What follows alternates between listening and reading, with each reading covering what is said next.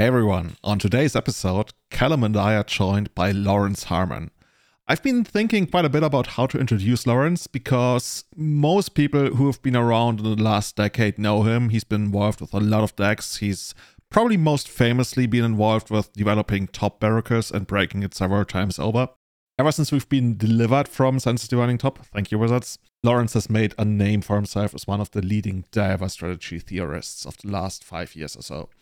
So to sum it up, if a lot of the people that you see doing well in tournaments are James Bond, then Lawrence has been their cue, equipping them with all the technology one could ever need. A couple of years ago, he wrote one of the best, what I want to call meta-level ban articles that I've ever seen about Legacy, and this is something we want to discuss today.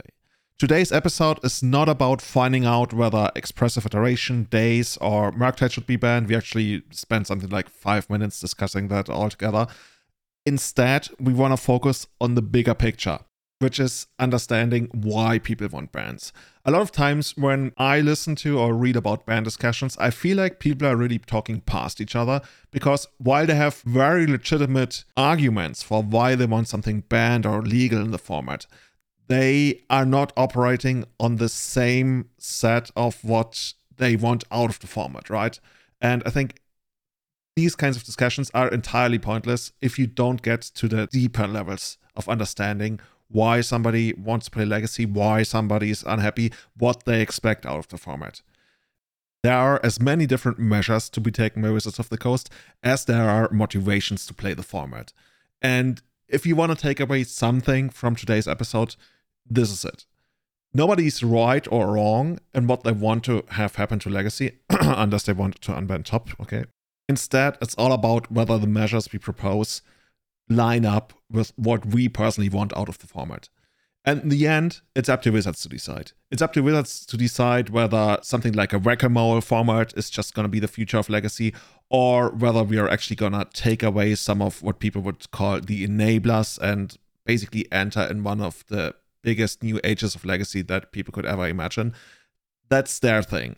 But don't ever feel bad about wanting one or the other. And that's what I want you to take away from today's episode. And of course, also just having an all-around great time hanging out with us. See you on the other side, and thanks for tuning into Everyday Eternal.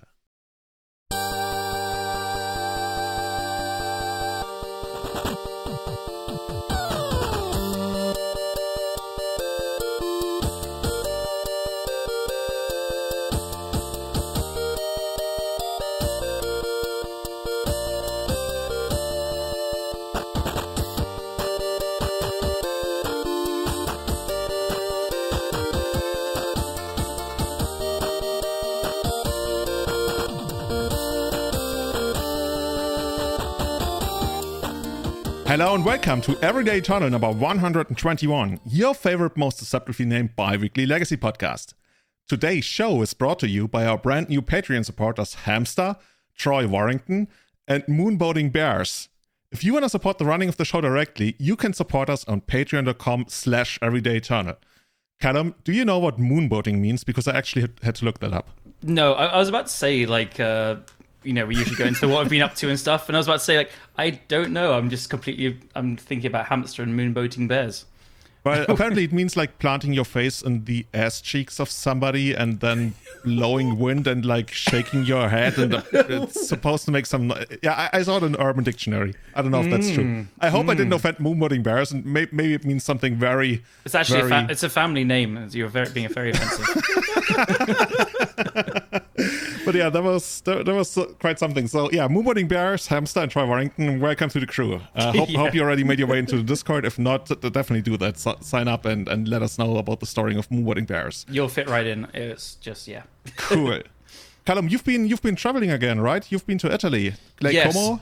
Oh yeah, I'm now in a state of why am I back in London? Everything's awful. I miss it. It was just a short trip. Went last Friday because we had an Easter weekend. It was long and stuff. So visited some friends an hour outside Milan near the Swiss border.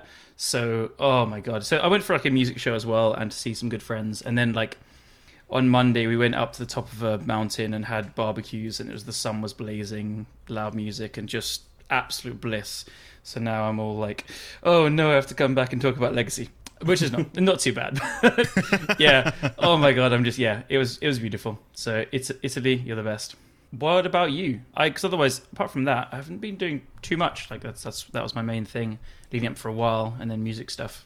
You know, I actually thought you might have been traveling to London for, like, I don't know, Easter festivities. I wasn't quite sure, but yeah, I've been totally losing myself in Elden Ring, even though I put like almost 100 hours into it by now. But I'm still like in one of the first 2 or 3 areas because I'm like, I don't know. I think overall I like Dark Souls and everything a little bit better, but Elden Ring is certainly something I can like put like a 6-hour shift into it without even noticing it. Mm-hmm. I still keep getting tempted to get that. I'm not really much of a video gamer at all, and I get bored of games after an hour of playing them. But so many of my friends are talking about it, how it's just one of the best games ever, and it keeps getting tempting. So you saying it's good is tempting as well. We'll see. You know, one day we're going to have a show about like what you actually like. You don't like video games, you don't like food. Come on, man. Okay, I had some incredible food in Italy, just like pizza and pasta and stuff, but it's just you just put the biggest smile on Andreas' face. It was just delicious. Yeah. But yeah, I'm super hyped for Monkey Island. If you don't know Monkey Island, that's a series that was created by Ron Gilbert over 30 years ago. Like, the last Monkey Island game that Ron Gilbert made was 31 years ago. I still can't believe it that we're actually getting a sequel. We actually had sequels produced by other people. And yeah, if you're a point-and-click fan, and I so much am, I'm super, like, I literally couldn't believe it. And the best part is, he actually announced it on April 1st, and the guy is very much known for hating April 1st and not wanting to make April 1st jokes. And he literally announced it on April 1st, and nobody believed him. And like a week later, he came forward and he was like, "No, seriously, guys, this is real." I'm a real big fan of the reverse April Fools. It's just great because it really confuses people. They're like, "Would they do this? Wouldn't they do this?" There was a huge announcement in Warhammer on April 1st, and like the whole community was split, like with no idea what to do, what to believe. So, well played. Cool. So, and speaking of announcement and everything, this could have been just another Legacy episode, Legacy podcast episode of talking about, hey, should we ban Murktide? Should we ban Days, Wasteland, what have you? Rich Kelly actually released a great article about that on Channel Fireball. We are not really doing that today because maybe I'm misjudging and people want to constantly talk about bans all the time, but that's really not us, unless there's like a pressing issue. I guess to a certain degree there is. But what we want to do is we want to talk about bannings in the context of something like format identity, something on a more, well, I guess it sounds sophisticated when I say on a more meta level about what actually makes it so that a ban is quote-unquote justified. Because I see people talk about bannings all the time, and they keep talking past each other because they have like very different basic, how do you call it, axioms about like what a format is supposed to be. And I think especially in Legacy, over the last almost 10 years, I want to say, we've been kind of lacking this general idea of what the format is actually supposed to be.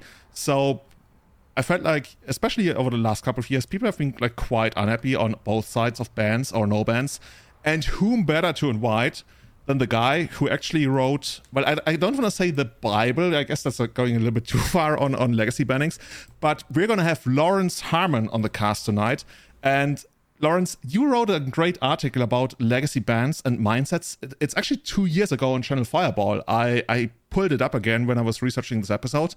And we really, really want to hear from you about what you feel Legacy is supposed to do, where we are, and yeah, which kind of food Callum should try when he goes to the US for the first time in a month. the main course there. Yeah, Callum, just hit me up with a list of cities and I can either find out who I know in those areas and like what they recommend. Will do. Yeah, all right, that's the main part of the podcast done. Let's exactly. Dive into the side. Everyday eat turn. Here we go. No, seriously, Lawrence, how's it going, man? It's going all right. Just been kind of chilling, working, writing more Magic articles, which I wasn't planning on doing this year, but I keep like writing one and then having an idea for another one. I'm like, that could be fun to explore. So we'll see what else comes out of the pipeline. I have a few that I'm pseudo working on right now. Yeah, you already sent us a preview. I think by now it's already out on Channel Fireball as well, where people can find all your work. Have you been able to play a lot lately, or how's your relationship with Magic or Legacy in particular right now?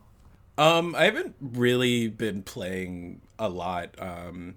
I just kind of like keep up to date on the happenings of the formats, but I haven't been like keeping up with every card that gets released and all of that. Legacy is pretty easy to pay attention to in like a passive sense because the format doesn't change much and its changes are fairly predictable based on trends, you know? It's like, oh, you know, you have like the cycle of control deck inbreeding where people will start with like a blue-white deck that's really good against greedy mana bases, and then they'll try and win the mirror, so they'll become blue-white-red or whatever. And then eventually those decks just slowly converge into being 4-color piles, and then you circle back to people going like, hey, Back to Basics is a sweet card. Let's just do that to everybody. And then like Delver decks will go from like blue-red to, if there's a pool, to Grixis, they'll usually do that, but often Rug Delver decks will come up to trump the blue-red mirror because historically Tarmogoyf is like the mirror breaker there. And then, you know, again, it'll just go through its cycle of kind of vacillating between 2-color and 3-color Delver decks being the best thing to do. I think that would actually be a really good statement for the maybe title of the episode. Legacy is actually pretty easy. Is that gonna get people to click? You know, you get the people who actually wanna understand Legacy, and you get the people who are like very uptight and they're like, no, Legacy is not very easy, it's very hard. Oh, I'm gonna show them, I'm gonna listen to their podcast. I'm like, okay, thank you for the click. Oh yeah, like casting Brainstorm now is significantly easier than it was a decade ago because like partially just the construction of decks. You know, when you think about like Shardless Bug compared to something like Checkpile, because Shardless Bug didn't have any deck manipulation outside of Brainstorm, there's a lot of pressure on the card to be good. And then you also have to juggle the whole Ancestral Visions shenanigans. So like your Brainstorms are really stressed, but now everybody just has like Ponders and Preordains. So it's much easier to navigate your deck, and you just have to cast Brainstorm less until it actually matters. So I've always found that interesting. And the more powerful cards get, the better the cantrips are, and the easier it is. You just like play it, find what you need, and you have now so many different removal spells. You're like, okay, well I need like a Prismatic Ending or a Source of Plowshares. Doop doop doo, I got it, and you carry on. Yeah, exactly. Cool. So we already mentioned this. What we want to understand today is the discussion that's going on in Legacy right now, and I mean everybody's aware of like which cards are currently in contention, but overall it's especially the Delver Shell as a whole. And while we don't want to go into detail about which card you think should be banned, we want to understand the general meta level of what's going on, right? And you recently wrote an article, I think it was in February, titled EDH and the Issues Inherent to Eternal Formats. And I think you summed up the issue with bannings as follows. I don't think so. I actually have it quoted here in my show notes. I'm not that smart. I remember everything from memory. So summarizing, bannings have historically led to an array of community discontent. Players who felt the card was fine will be frustrated because they'll see the ban as unwarranted format micromanagement. Inversely, others will be frustrated about the card not being axed sooner, assuming apathy and aloofness of those in power. Additionally, there's a more generalized demographic that sees ownership of cards as an investment and will be frustrated at the monetary loss due to the ban. I think today we are not going to talk as much about the third group of people who feel like, oh, I'm losing money. I think that's more like a function of something like, you know, reserved list, card accessibility and everything. That's probably more like a topic for an entire own episode or two.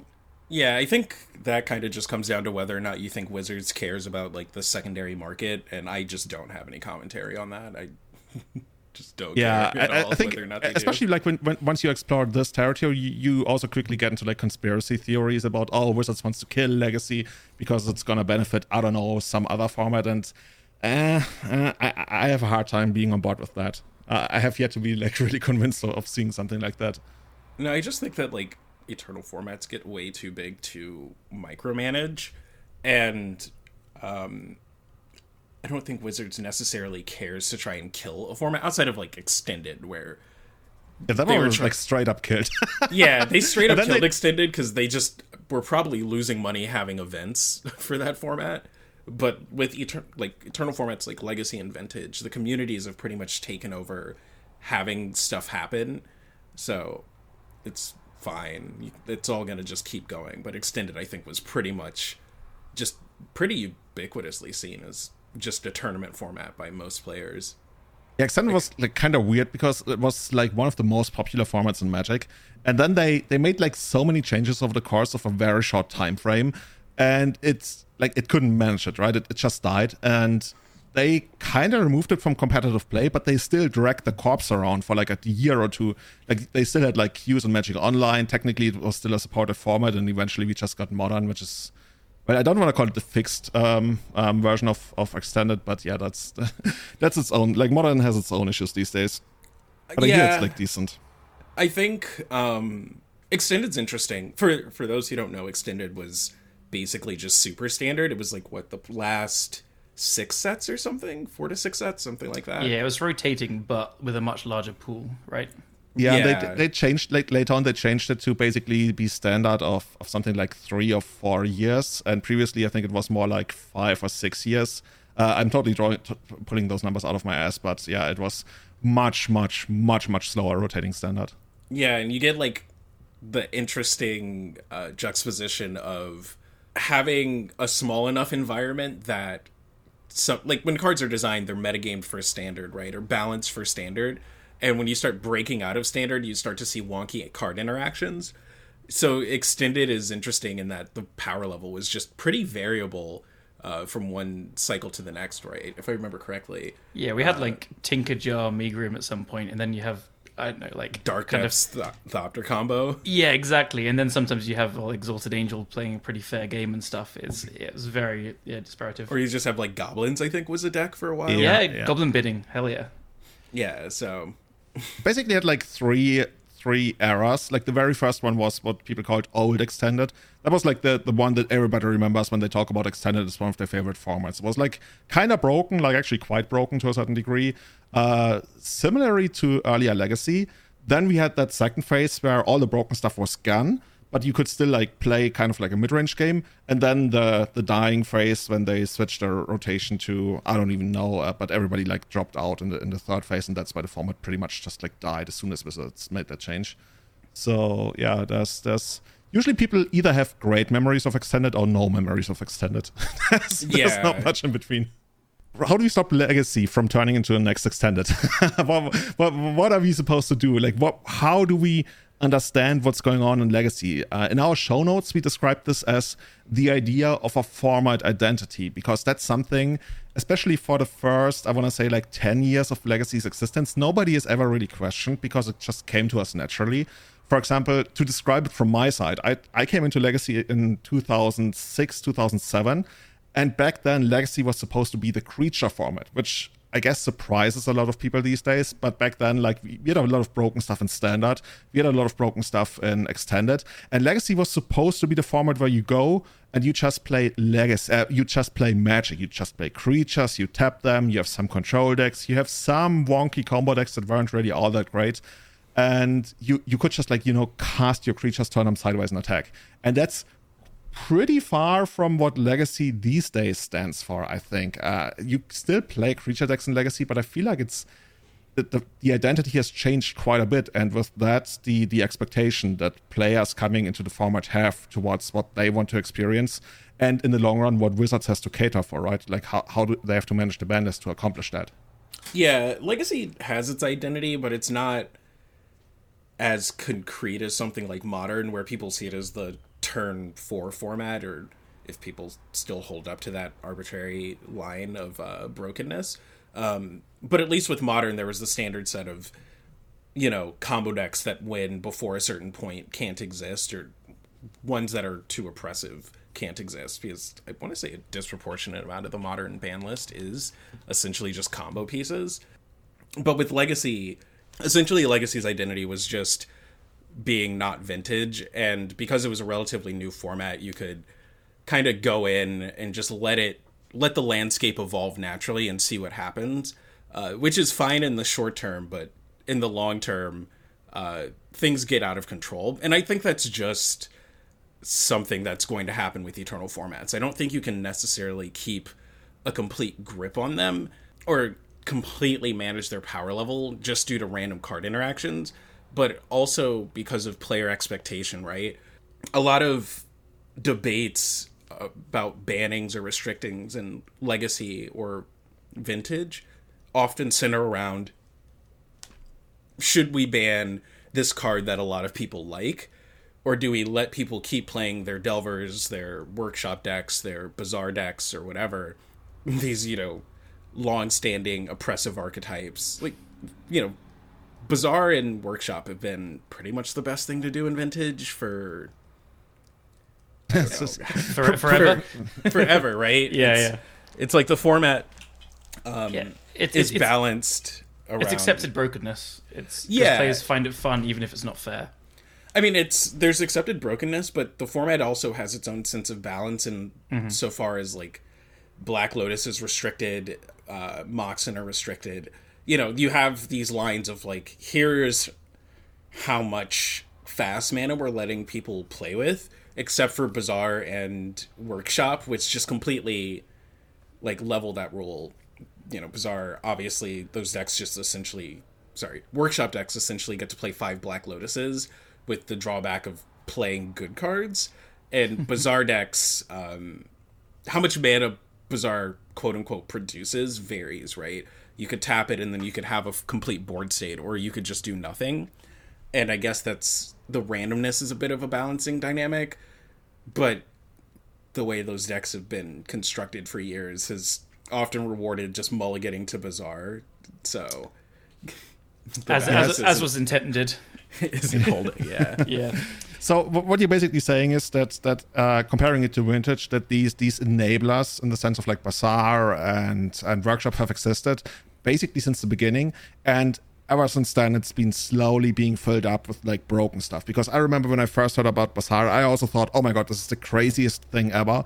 And then like the more seasoned, I guess, Vintage players explained to me, yeah, but like what do we do? Like we cast, I don't know, Sword of Fire and Ice and put it on Triskelion. And that's a lot less exciting of what people do with it these days. So it feels like, as comparing it to Legacy, in Legacy we also have this thing where the I want to call them pillar enablers have existed for quite a while. Something like, I don't know, Dark Ritual, Show and Tell, Wasteland Days. But we didn't always have the payoff in, like Grizzlebrand, Delver of Secrets, what have you, all the stuff that's being played in Storm these days. So I can see a parallel to that. And I guess that's creating a lot of friction with regards to like what should we ban. Like one of the most famous bans, of course, being Survival of the Fittest, because I think that's one of the first instances, or maybe even like, guys, help me out. Is this the only instance in Legacy where Wizards ended up banning the established enabler as opposed to the new broken card? Does Mystical Tutor count? I would say it does, in terms of getting that Reanimator build out of the format.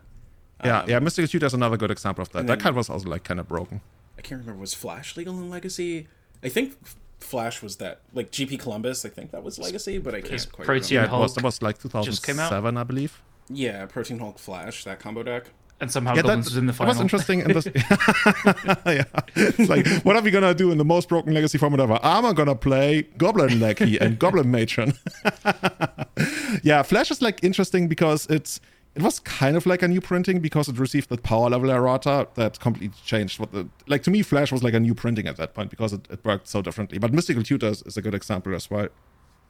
Yes, there's not many examples though. You're right. Yeah, I mean, I think for me, one of the ones I remember is from Modern when they banned Birthing Pod, under the logic that, the card just allowing these decks to just be a bunch of one-of silver bullets and being consistently able to find them, or find Pod and then enable it or function without it, was a bit too much. And near the end of that deck's life, people weren't even trying to like use Pod as a combo enabler. It was just like, I'm playing Siege Rhino Abzan, and I just have a bunch of fun-ofs that just destroy whatever deck I'm playing against.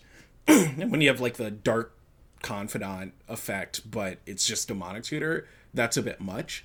And, the ability to just break any creature that gets printed was a concern, so they nuked the card. I do remember them saying in the article, like, we're doing it in foresight of more broken creatures getting printed. Like, who would have known? Yeah. It's like, we said, okay, we're going to limit ourselves to unbroken creatures for the rest of our existence. Just to keep Birthing Pod alive, but alas. Yeah, we're going to rename the game Birthing Pod the Gathering or something. But yeah, I love Pod. But to tie this back to the idea of the format identity, in one of your articles, you actually summed up what Legacy's format identity is or has kind of like been in the past. Like usually like one of the more common answers people give when you ask them, hey, what does Legacy mean to you? One of them is like the slow changing nature of Legacy. And I always say like this is such a big upside because you have a lot of people, but I was going to say with more money, but usually it's more like people who are like not in, I don't know, college anymore, people who like have work, have families who don't get to stay on the pulse of the metagame like, you know, the Zoomers, the grinders do. So you can just like walk away from the format for half a year, come back, and still feel like, hey, you're kind of understanding what's going on. Yeah, I mean, if you leave Legacy and come back, it's like, okay, so this is the blue control deck, this is the build of Delver. You already have an idea of how these decks function, and like, people will just change a few cards. On the notes here, you have the whole play what you want dynamic, and I think what's interesting to me is at least recent card design has been so powerful that aspect of Legacy has been kind of dying off. Whereas, like, even during the Deathrite Shaman days, the way the metagame broke down, you still had some leeway to just play piles, essentially, or just, like, whatever dorky idea you had. And I definitely capitalized on that. But now, like, the tools that these decks are so powerful, and the cards that are being printed are so absurdly above rate that there's, like, this dynamic of forced obsolescence happening. So, like, before, you could get away with, like, playing some Nick Fit, or you could justify it, but now, because the Delver decks are, like, so good, or what have you, you're just gonna get destroyed if you try to play something that isn't fighting on their level, right? There isn't a tier 3, essentially. It's just tier 0, tier 1, tier 2, and then everything past that is largely not gonna keep up in the arms race. I was gonna say, I've definitely felt this effect as well, like, I've always enjoyed playing kind of weird piles and stuff back in the day, like when I got into Legacy, and it was definitely one of the selling points when I got into the format by the people around me who were saying, yeah, you can play what you want. I remember borrowing like, well, Nick Fit and the Gate and stuff like that when I was getting into it. The Gate. Yeah, and I was like recurring nightmaring kitchen things and stuff, and like it was just very fair. But then as I learned the format more, I was like, wow, these decks are pretty bad. But you know, you can always beat the tier 1 decks by like just having a better draw or playing a bit tighter and stuff. And yeah. It definitely was a selling point that I was told, because I'm quite interested in how people are sold in the format. Like, after I finish this, you guys tell me what, like, you were told the Legacy's format identity is by people when you got into it, because we've written here slow changing. I was definitely told that, like, yeah, you can step away and come back. I feel like it's still true to an extent. Like, there's a lot of new cards coming into the format, but you still have your Delver deck, you still have your blue control decks, you still have, like, you know, your Storm decks. Your Storm decks. Show and Tell hasn't. Like, even when Show and Tell goes through major changes, it's like, yeah, all right, so Dig Through Time or adding Veil of Summer, but the way the deck functions on its like core level is the same. Exactly. And I think I hear a lot of like gnashing of teeth and stuff on this axis, where they're like saying, oh, but they've got all these new cards, you need to learn all these new cards. But I mean, Murktide is just still a big dumb beater, and you had Tarmogoyf years ago. Like, it's the same axis that you can learn from. So I think that's still similar. The lower financial and strategic maintenance in the long run, this has changed more, but I still think it's, you know, there's the similar pillars, like the slow changing aspect. You do need to know of new archetypes cropping up, and I find like the Delver decks, because, well, as the format plays more cantrips, basically, they're going to find they're harder to hit like sideboard cards more often. So you do often need to know what kind of sideboard cards the fair decks are playing if you're playing a combo deck, or vice versa. So I do think you need to, if you want to be playing at high level in Legacy, you do need to be keeping up more than you used to. And then I think I completely agree with what you said about play what you want. It's just getting tougher and tougher. Yeah, that's the part where I wanna basically connect it to what we previously said about pillars, or rather enablers, kind of vanishing either through bans, or in the case of like all these like what we just call tier 3 decks, them just not being good enough anymore. Like in the past, even if you played a tier 3 deck, you like Callum said, right? You still felt like you're putting up a fight, even if your deck like was disadvantaged against most of the best decks in the format. I think that's a major thing that has somewhat shifted, that is making people unhappy and frustrated, that they feel like they're let's say Veteran Explorer as a potential enabler. I mean, yeah, I'm gonna categorize it as that is not good enough anymore, and that can be very, very frustrating when one of the core tenets of the format for like over a decade used to be, hey, your deck might not be the best, but play what you want, play it well, and maybe you're gonna top 8 the next whatever event. And I think people are really feeling like this is running through their hands, and it's not being a thing anymore, and it almost like creates fear of like, I don't want to call it FOMO, because you're not missing out on something. It's just like gone forever when you feel like it shouldn't be. If someone's a deck specialist and the deck is dropping off faster and faster, they're losing relevancy, right? They're thinking, am I relevant in this format that's going too fast for me? Yeah, I mean, a lot of success in Legacy is like, for the last decade, if you wanted to do well in Legacy, you just learn of 2 archetypes out of either Delver, Blue Control, some sort of Lotus Petal combo deck, whether that's Show and Tell or Storm, it doesn't matter. And then I guess Death and Taxes is kind of always just good enough in Legacy to survive. And if you can just pivot between one of those archetypes, depending on metagame trends, you're fine.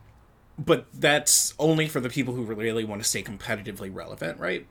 And for everyone else, they have to deal with the fact that these other decks have just been getting disproportionately stronger. I think we started to see the whole forced obsolescence dynamic pop up with Top Miracles. Because that deck was just too good and kind of killed people's ability to play a lot of the wonkier decks in the format. But the flip side of that is that I felt, because of how stable Top Miracles was and how it dictated what could be played, at least at the top tables, you had a lot of room to screw around with different like tier 2-ish strategies, and you could just do fun, goofy stuff. Because you expected miracles to show up, so you'd be like over prepared. For example, like I think you mentioned Rodrigo Tagor's deck for GP Prague in 2016, right? When basically his entire sideboard was anti-miracles. Yeah, I believe it was like 7 out of Crows and Grips and Abrupt Decays, Flusterstorms. Like, yeah, and 2 more copies of Tendrils of Agony and everything. Yeah. I was like, I mean, that's what you had to do, right? Yeah. Yeah, what I mean is, like, for a given tournament's metagame, you could expect Miracles, Shardless, maybe a bit of Stoneblade, some Death and Taxes, and then Grixis Delver. And these decks were just the top echelon of the format and were kind of untouchable in that regard. But because those decks were so consumed with beating each other, any other deck they beat was mostly just by nature of those shells being really powerful in their own right. But because their construction didn't change, the effect they had on the format wasn't variable. Insofar as, like, there wasn't a dynamic where one week you could play Merfolk and then the next week you couldn't. There was just, like, this very static metagame that you could figure out. And because it was that static, you could build off-the-wall decks, and you were fine as long as you had, if you were playing Nick Fit and you had your plan to beat the Delver deck semi-consistently, you were fine. You probably weren't beating Miracles consistently. That matchup was pretty abysmal for Nick Fit. That was like the old, your cable therapy meme. Okay, let me brainstorm Chase to the top or something. And just cast Chase and it's over. The dynamic of, like, they just couldn't sack Veteran Explorer. That was just the strategy. You just had to board that card out, because, like, the Veteran Explorer ramping your opponent into Jace was pretty brutal. I think the only Nick Fit build that I saw that really straight up didn't care about that was the Scape Shift, like, sneak attack version. Burning Wish Skip. Okay. That one was pretty legit. I thought it was good. Wasn't yeah, really? I got Shame One boiled by that deck at one point. Yeah. And then we had stuff like, what's it called? Silver and Plug, like the main deck for chokes and everything. Yeah, that's something people pulled off back then. But these days, man, it's so hard, seriously. Yeah, like, I mean, I was just thinking about this the other day. Like, part of the dominance of Miracles was that and Delver in a sense, where that the decks that beat them are kind of just unplayable in a broad sense. You know, like Goblins could beat Miracles back in the day, but it just didn't stand up as well against the rest of the format. So part of the reason that these decks become the best deck in the format isn't because they aren't infallible. It's just because their natural predators are so weak to everything else.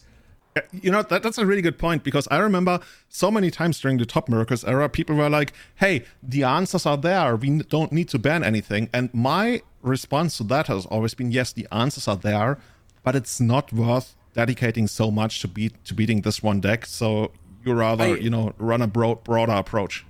Yeah, I think that conversation kind of goes into the conversation of, like, what is an acceptable number of sideboard cards in a philosophical standpoint? Like, what's the max number of sideboard cards players should have to devote to beating the best deck, right? Like, is playing... And how dedicated, I guess. Like, right now people play 4 Red Blast for Blue Mirrors, and that's just kind of seen as fine, because Red Blast is flexible, it's good against enough decks. But, like, the Tagoras thing, where the Storm deck sideboard was, like, quad Abrupt Decay, 2 Krosan Grip or something, or the inverse of that, plus a Bayou, plus, like, maybe other cards on top of that. And, or, Vintage Dredge during the days where people would have to pack 8+ sideboard cards. And I think once you get to that point, you're starting to see too much dominance if you need that many tools to combat a deck. With Top Miracles, it was interesting because when you looked at the way people built their decks, and I'm seeing this a lot now with Delver, you can tell they have the deck in mind, but they aren't dedicating a lot of cards to it in terms of, like, really dedicated cards. When Top Miracles was a thing, you might see a Null Rod, you might see a random Pithing Needle in someone's sideboard for top, but you didn't see really aggressive hate, which is, a bit of a misnomer, because how do you combat a variable control deck like Miracles? And the same dynamic is happening with Delver, in that Delver's basically just a mid-range deck, and combating mid-range decks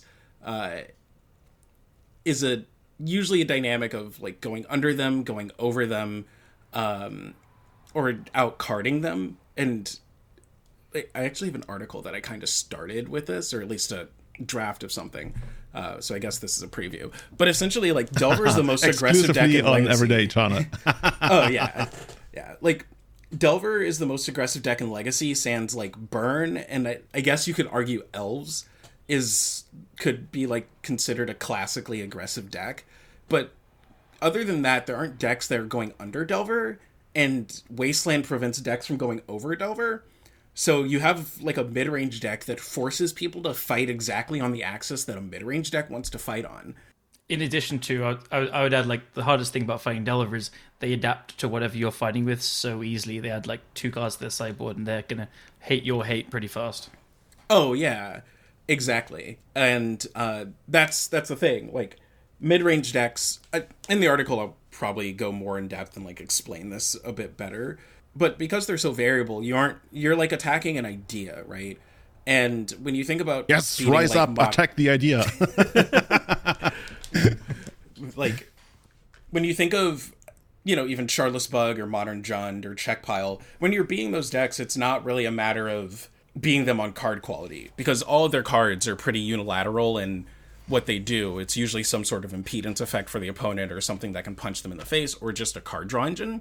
And, like, a one-to-one, analysis, it's hard to just beat that as, I'm trying to, like, coagulate this idea.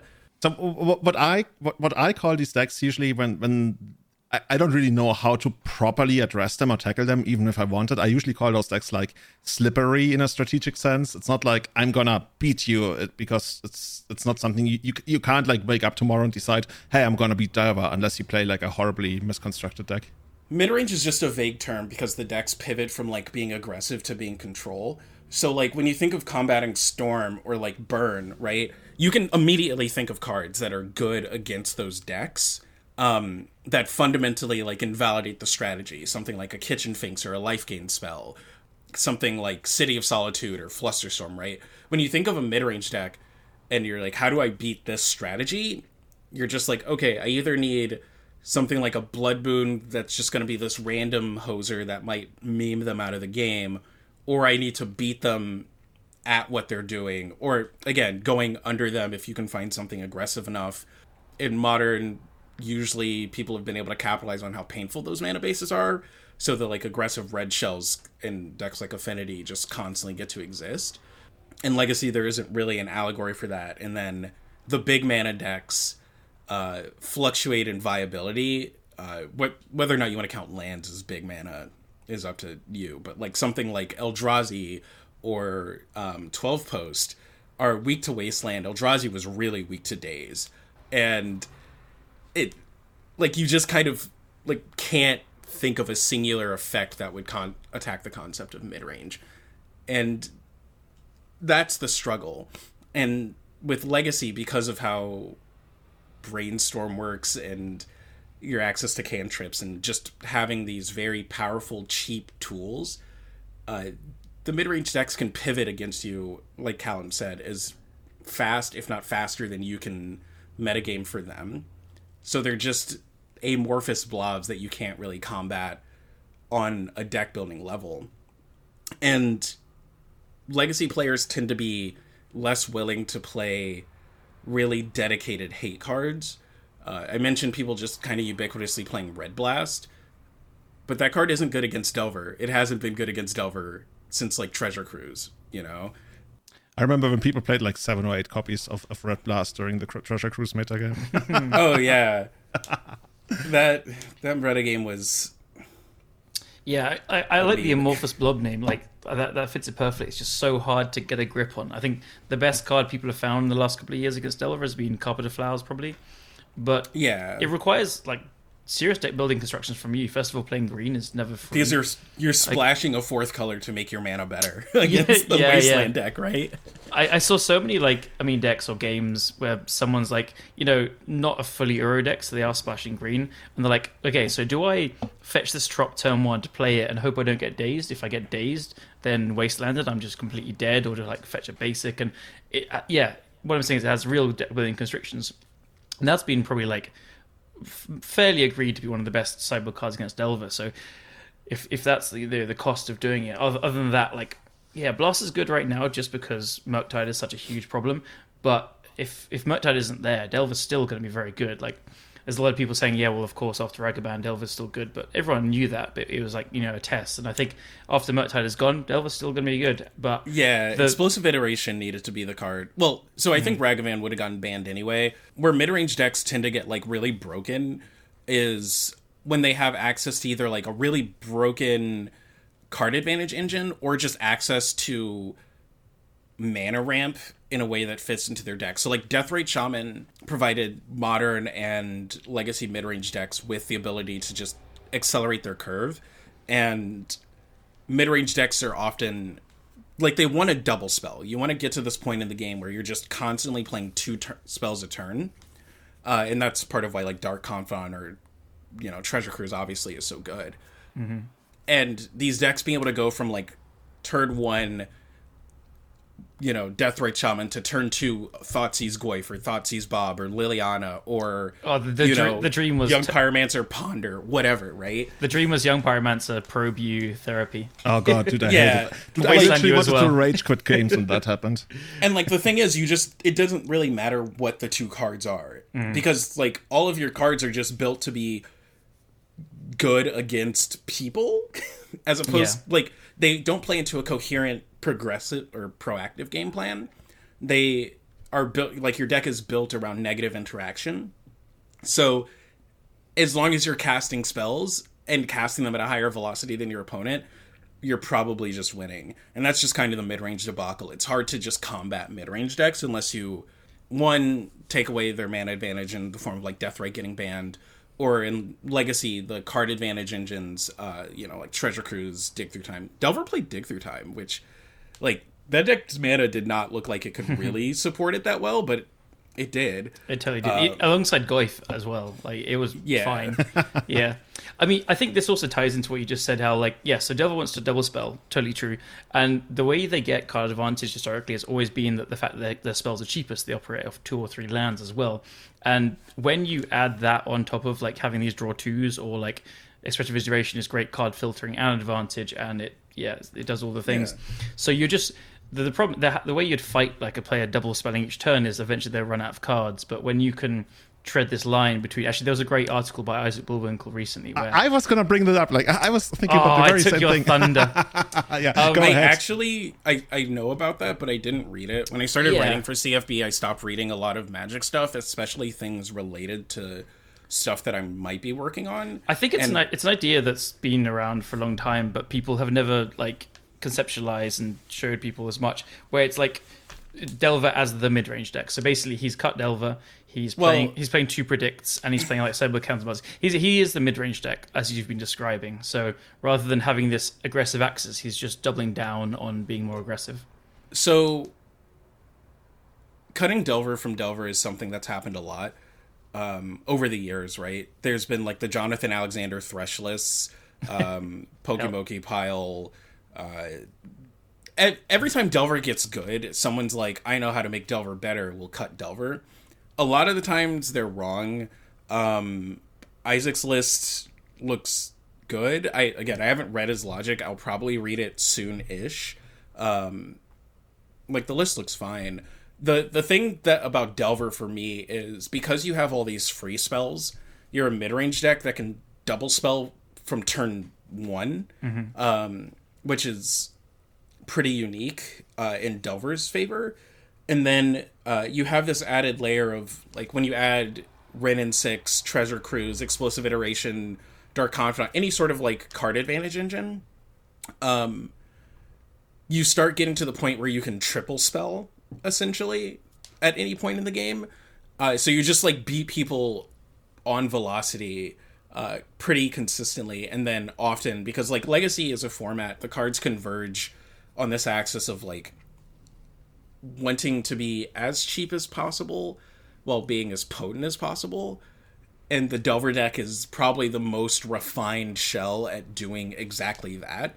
So like you triple spelling is just better, or even double spelling, or Delver plus Daze on anything is just going to be backbreaking, before you factor in the fact like Days being a time walk and all that. Yeah, it's even like the way Delver's built and made. This is, as you said, it's happened in the past where Delver players cut Delver and then the world moves on, and like again it's happening now. And I personally find these builds a lot easier to target, but they are very good for a certain amount of time, and then people are realizing that actually you do need to have these like fast clocks to kill people sometimes, or like the bigger decks can just go over this style, I think. Like, the reason the Delver decks are good is because they can play the control game, but they can also just beat your opponent to death pretty quickly. I've died turn 3 to some Delver decks. It's like, where did that come from?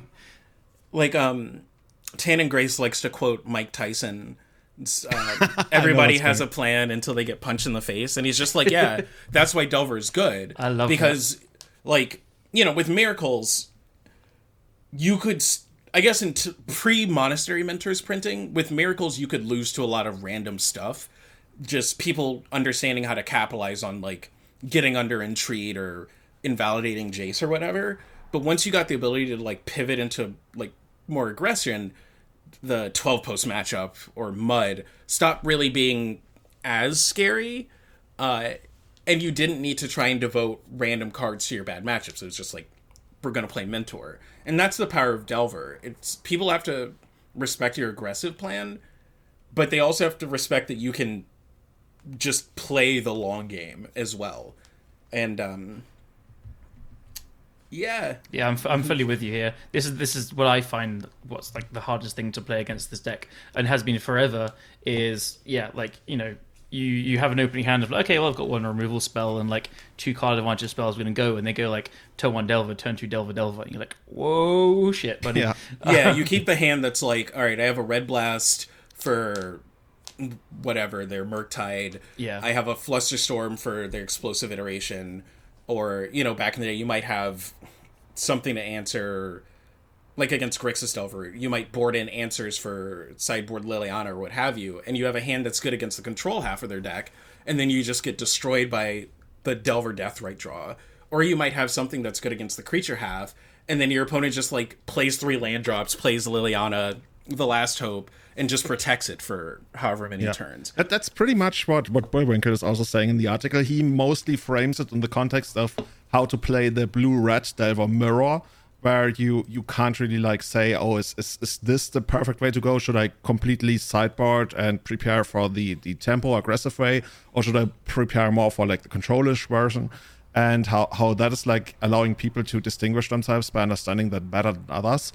To tie this back to the idea of what's going wrong in the format right now, I think we did a pretty good job outlining why Delver, for pretty much the entire existence of Legacy, like the first European Legacy GP in 2005 was won by, well, we call it Delver, I guess we call it, what would we call it back then? Threshold, I guess, is what we called it.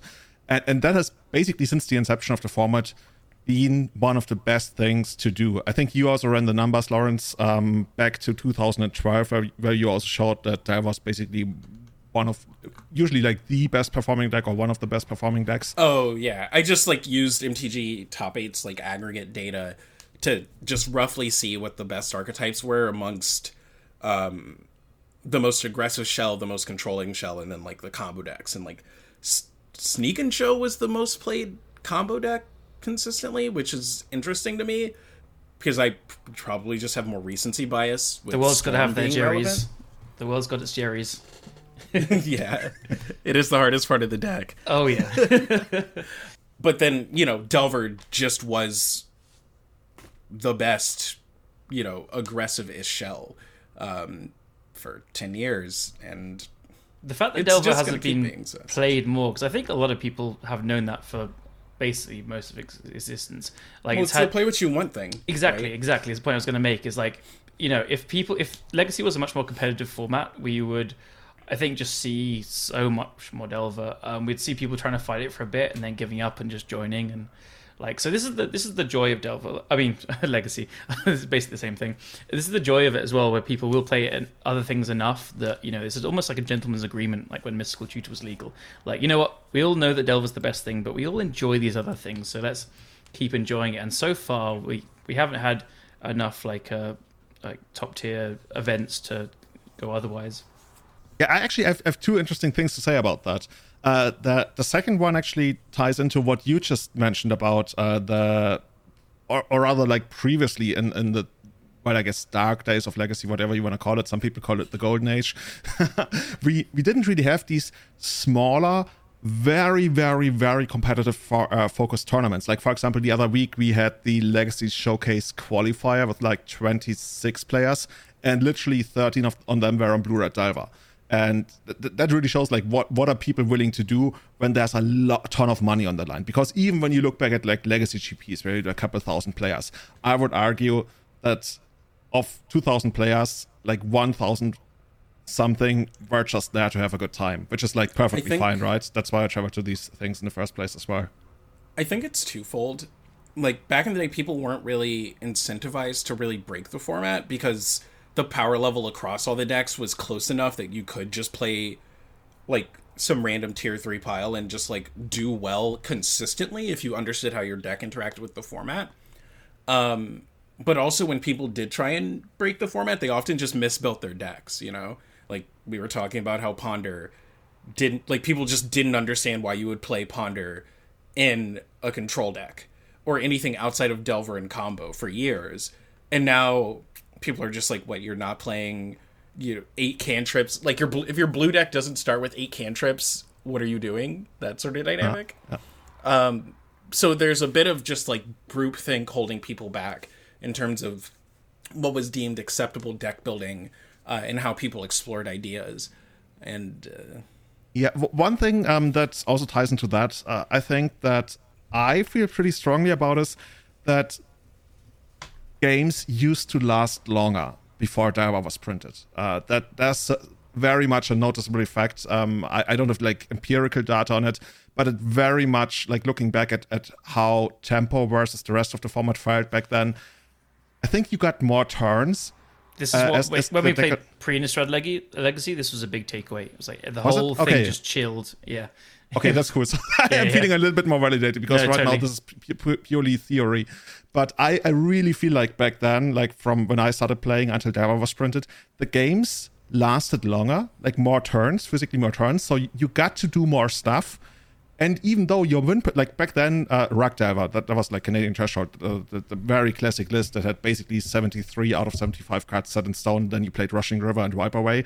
And when that was a thing, your win percentage against that deck, which probably was for most of the periods the best deck, was still not great. But you got to play Legacy. And I think a lot of people who are frustrated right now with feeling that their deck is not good enough anymore might have been living, I don't want to call it like being under an illusion, but just like the very fact that you get to play longer games, take more actions and stuff, felt more, I don't know, it felt good even though you lost. Whereas right now, if Murktide beats you in 2 hits, it's fuck that shit, seriously. I hate that. Well, there is something to say about like Legacy Delver of yesteryear. Like Rug Delver, if you just like drew 3 removal spells and could cast them, which that was the hard part, right? Like Rug Delver back in the day was essentially just a Ponza deck.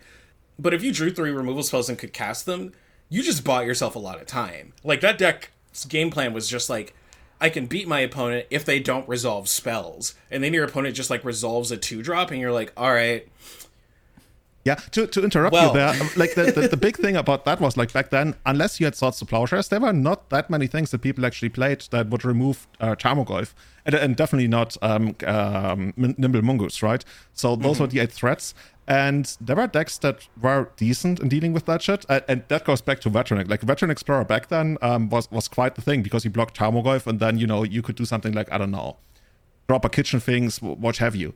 But while like with the tools we have right now, it would be really easy to remove all of these things. But Tarmogoyf was like one of those big things because all of a sudden you couldn't lightning bolt it anymore. You maybe couldn't Champom Incinerator it away anymore. Like it was quite the big deal because it was annoying to try to interact with. But yeah, it certainly would like have big problems as soon as your opponent was able to play something like Genesis every single turn. So you know about the player cycle graphics. I've mentioned them a few times in my articles because they keep being a relevant reference point in terms of different people play different games for different reasons. And Magic has some broad sweeping guidelines for demographics. There are the spikes who are the hyper competitive people. There's the, Johnnies, the people who want to get off some sick combo. There's the Timmies. And the way competitive Magic functions, or as you start to get more deeper into the nuance of the game, formats trend towards catering to spikes in terms of deck selection and gameplay. And if there was a hypothetical world where everyone's goal was just to win, every format would just be like 3 decks, right?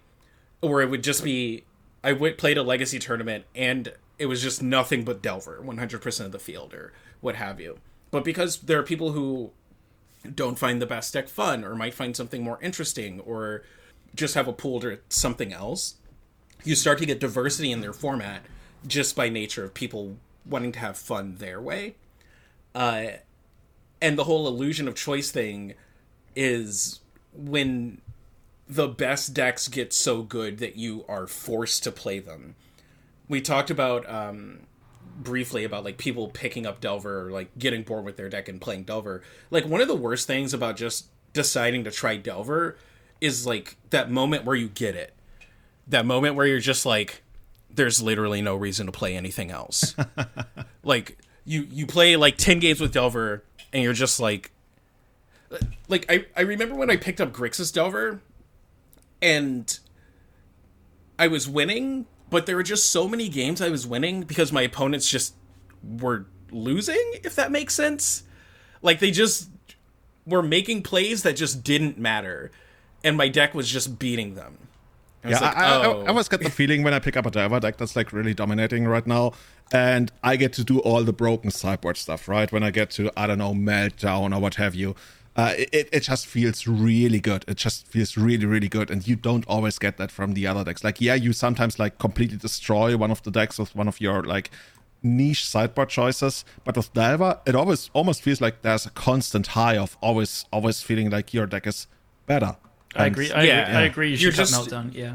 You're just like winning, and you're not trying to win, and it's just this insane moment because then you go play something else, and it's not that those decks are less fun now, or like, you know, the challenge of playing them is still there, but you're just like, good God, there is no reason to just touch anything but the Delver deck, and it's such a weird place to be. Yeah, because it makes it like less fun to play the format. I think that's the big point, right? I think a lot of people, and there's no shame in that, don't play the format, like you said, because they want to, like, I don't know, grind ticks, make it to the Pro Tour, whatever. And I think that's by far the biggest audience of the format. And when it's this obvious that Java is better than whatever else you could be doing, it's quite frustrating. And that ties back to what Kadam Dai said about, like, it feels like before Java we had more turns to do something. And I think people were still enjoying themselves while Java was legal. Like, shout out to Werebear, the original Thresh threat. And Mystic Enforcer as well. Let's go. Yeah, but I don't know. Like, when Top Miracles was legal, I still had fun picking up Shardless or Agrolome or just random other decks and still playing them. But with Delver being the best deck, maybe it's like a me thing. Like, maybe I just changed as a player, because Top Miracles was definitely as messed up as Delver has been. But I found it fun to just take a break and do other stuff. But, like, when I'm playing a lot of Delver, picking up other decks is just, like, unpalatable. Like, trying to play a control deck gets obnoxious. Partially because, like, Delver gets hard to combat, but also because control players hate losing to control players. Yeah, that's such a big thing, right? Yeah, it's obnoxious because what ends up happening is the control decks, there's like two metagames. There's like the actual metagame, and then there's the control player metagame. So you get people playing control decks that are metagamed against other control decks. Like, I cannot understand why people are playing for Narset. Like, I don't understand how people are, like, complaining about Delver Secrets decks being the best thing, and then all the control decks are just, like, 12 3-drops at sorcery speed. Dude, you know, one day we should do an episode where we analyze the psychological biases in players of different decks, because I also really feel like there's nothing worse for control players to lose to another control player. They feel like almost like insulted. What it is like people saw Gyo Wafatapa and they were like, oh, he seems really cool and smart and he plays control, so I'm going to play control. And then, like, winning control mirrors makes you feel smart because, like, you know, nothing happens, and when the action happens in most control mirrors, or like when you are looking at the average game and cut out the extremes, most games kind of just come down to you outthinking your opponent, or at least thinking as such, right? Like, the top Miracles mirror was just game one, draw less white cards than your opponent. Literally, it was like that was absolutely that. Yeah, it was literally the deciding metric. Yeah, game ones was so bad you could flip a coin and then move to sideboarding. We got to a point where, like, if Anurag and I, or like Men, or like the other Miracles players got paired, I think at least back then you could, like, intentionally draw game one of a match to just go straight to postboard, and we would just play 3 postboard games. Actually, that sounds a lot more exciting. Yeah, dude, I would be totally down for that. Because game one of the mirror was a coin flip. Like, flipping a coin would just save you time. Francis and I used to play mirrors in the pub, like, just to practice and stuff, and we never played game ones. It was just useless. No, game one dynamics are just like, all right, so I played Counterbalance, or my opponent played it was like, Counterbalance would happen, and then somebody would put a Council's Judgment on the stack. If it resolved, the game would continue. If it got countered, the game would just end. Like, it's kind of interesting in the sense that whenever something is or many times when something is broken that is not necessarily a combo deck, figuring out the mirror in these things is super interesting, right? We've seen it with when Luris was around, when top mirrors were around. Like, one of my I don't know whether it's like the most important Magic memories, but for example, when top miracles became a thing, I remember Mark Vogt and I visited his place and we played just like top miracles mirror for the entire time back then, when it was just like a new thing. And for example, I always ended up with chase in play, and he always ended up with counterbalance top in play. And at that moment, I felt like, okay, I think counterbalance top is actually more important than like landing chase. And it's just like working your way from there and figuring things out. That's something I absolutely love. On the other hand, of course, when something is broken, a lot of other decks suffer. And that's basically the whole dilemma that we're sitting at in Legacy right now again, where we try to figure out what are we supposed to do, not necessarily about this current build of Blue-Red Delver, but how do we shape or define the format identity so that people can understand what they will be getting out of the format in the future, so there will be less, feel bads or surprises or pointless discussions about what should or should not happen, because I think a lot of time is wasted on that.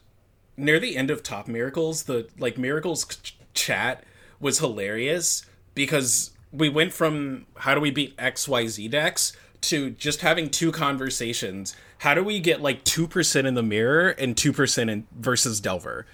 And then it just became how do we beat the mirror? It was just constantly every day just discussions of sick stuff you could do to other Delver or Miracles players. To be fair, 18 or 19 lands went on for years. Oh yeah. How many spell snare? Yeah. Whether that's Marcus. Yeah. It's two. It's always two. Yeah. We kind of established what the format identity used to be for a lot of people in Legacy, a shared feeling of what you get out of the format. We kind of established how the current iteration of Delver is so annoying. I think most people agree. Lawrence already, you mainly pointed at expressive iteration, for example, allowing you to play much more of a mid-range game. And to me, it feels like Murktide is the big thing that also every time Delver gets access to a card advantage engine, it becomes the best deck in the format. That's a good literally every time. That's a good way to put it. Every ban. Look at the Legacy ban list, and you can just pick out cards that let Delver draw more cards. Yeah. And explosive iteration is going to get banned. It's not an if. It's going to. And the second point being what I said about Murktide Regent, making it all the more apparent that you literally, the door is shut much more quickly. You don't get to play as much Magic anymore, and that creates another source of, huge frustration with what's going on. I don't think banning Murktide matters. It's just a better Tombstalker that's, Tombstalker was good because it didn't die to Lightning Bolt, but could get killed by Swords to Plowshares. And Murktide's the same thing, but it's also weak to Red Blast. Yeah, but not everybody gets to play Red Blast. That's right. The big thing, right? I feel a lot of decks that I would enjoy playing literally can't do what they want to be doing just because Murktide closes the game in 2 turns as opposed to 6 turns, and that's just such a big deal. But I agree with that. But I also think that Murktide is much easier to manage when you aren't dealing with Delver constantly having pressure, right? Part of the play pattern with Tombstalker is that it would often come down pseudo late in the game. The Delver player would often be low on resources, and it would take a few turns to kill. But because the Delver decks that played it weren't really super aggressive, they were the bug lists that were more focused on card advantage engines or Hymn to Trock or whatever. So you had time to answer or top deck something. Whereas the blue-red based Delver lists, the early versions with Swiftspear were just aggressive decks. If you had a few removal spells, you could win. Now you need access to those removal spells, and you need to out-card draw them. And one thing about Explosive Iteration is that there's no deck that can use it better than Delver, because Delver can just play the best cheap effects proactively, and then you also can just play Bobble as a way to maximize the fact that it's not a classical divination and the fact that you're drawing 2 cards. You need to construct your deck with a low enough mana curve that you can cast Iteration plus something else or whatever you exile. And Delver's just going to be able to do that better than any of the control decks or probably Show and Tell. Yeah, I don't think Show and Tell necessarily wants this card, right? Even as a weird sideboard pivot. Yeah, you mean expressive iteration and Show and Tell? Yeah. I always it's just too much mana, I think. I find card advantages, like, as soon as show and tell goes down the trying to draw 2 cards with 1 card thing, they just get so much worse. Like, even though the theory makes sense, like, it's like, oh yeah, so the way to fight these other control decks is just draw more cards and make them counter the things that don't matter. But it just never really plays out. Like, you'd have to do a full sideboard pivot with like Dragon Reach Channeler, and it's just not worth it to devote like. And then you have all these ancient slots. tombs in your deck that just like puke. You know, that could be another episode, like which transformational sideboards in Legacy were actually ever really good, because that's a very small number of decks. So I will say, when I had a fling with like Blue Green Omni, I did find I had a package, quote unquote, of Drawn from Dreams and Carpet of Flowers. I played 4 of both, and the carpets were like 4 in the sideboard, and Drawn from Dreams had 2 main deck, 2 sideboard, and that was good because that one, like the Delver decks with all the mana from Carpet, you could cast it through Spell Pierce and Flusters and stuff, and they actually had to like Red Blast or counter it, and then you get to resolve Show and Tell eventually. But generally, yeah, it was not great either. So, how do we go about fixing this issue? Because in our next part in the show notes, I basically called it out. Like, if we just like keep banning stuff as it pops up, that's the broke approach. But what is like the woke approach? Like, what do we do so we can avoid the discussion of, oh, we should preserve this, but then we're gonna ban all the new stuff, or should we like redefine the format identity that giving the current printing policy legacy is? Like rotating. Is that the way forward? As I see it, there's like major and minor bans. I've used different terminology for this, but like there are bans like banning Birthing Pod that fundamentally change the way a deck can be constructed or whether or not that deck can exist. And then there's stuff like banning Deathrite Shaman, right? Like every Deathrite Shaman deck is kept existing after that. And with Legacy, we've seen the whack-a-mole approach happen, and the issue with taking out a lot of the cards that would really fundamentally solve some of the gameplay issues of the format is that it would piss off a lot of people, right? Like, Wasteland's a heinous card and promotes really heinous gameplay, and there's definitely an argument for that card not being something that should be in the format from a just, like, promoting bad gameplay standpoint. But I don't think a lot of people would be happy about that.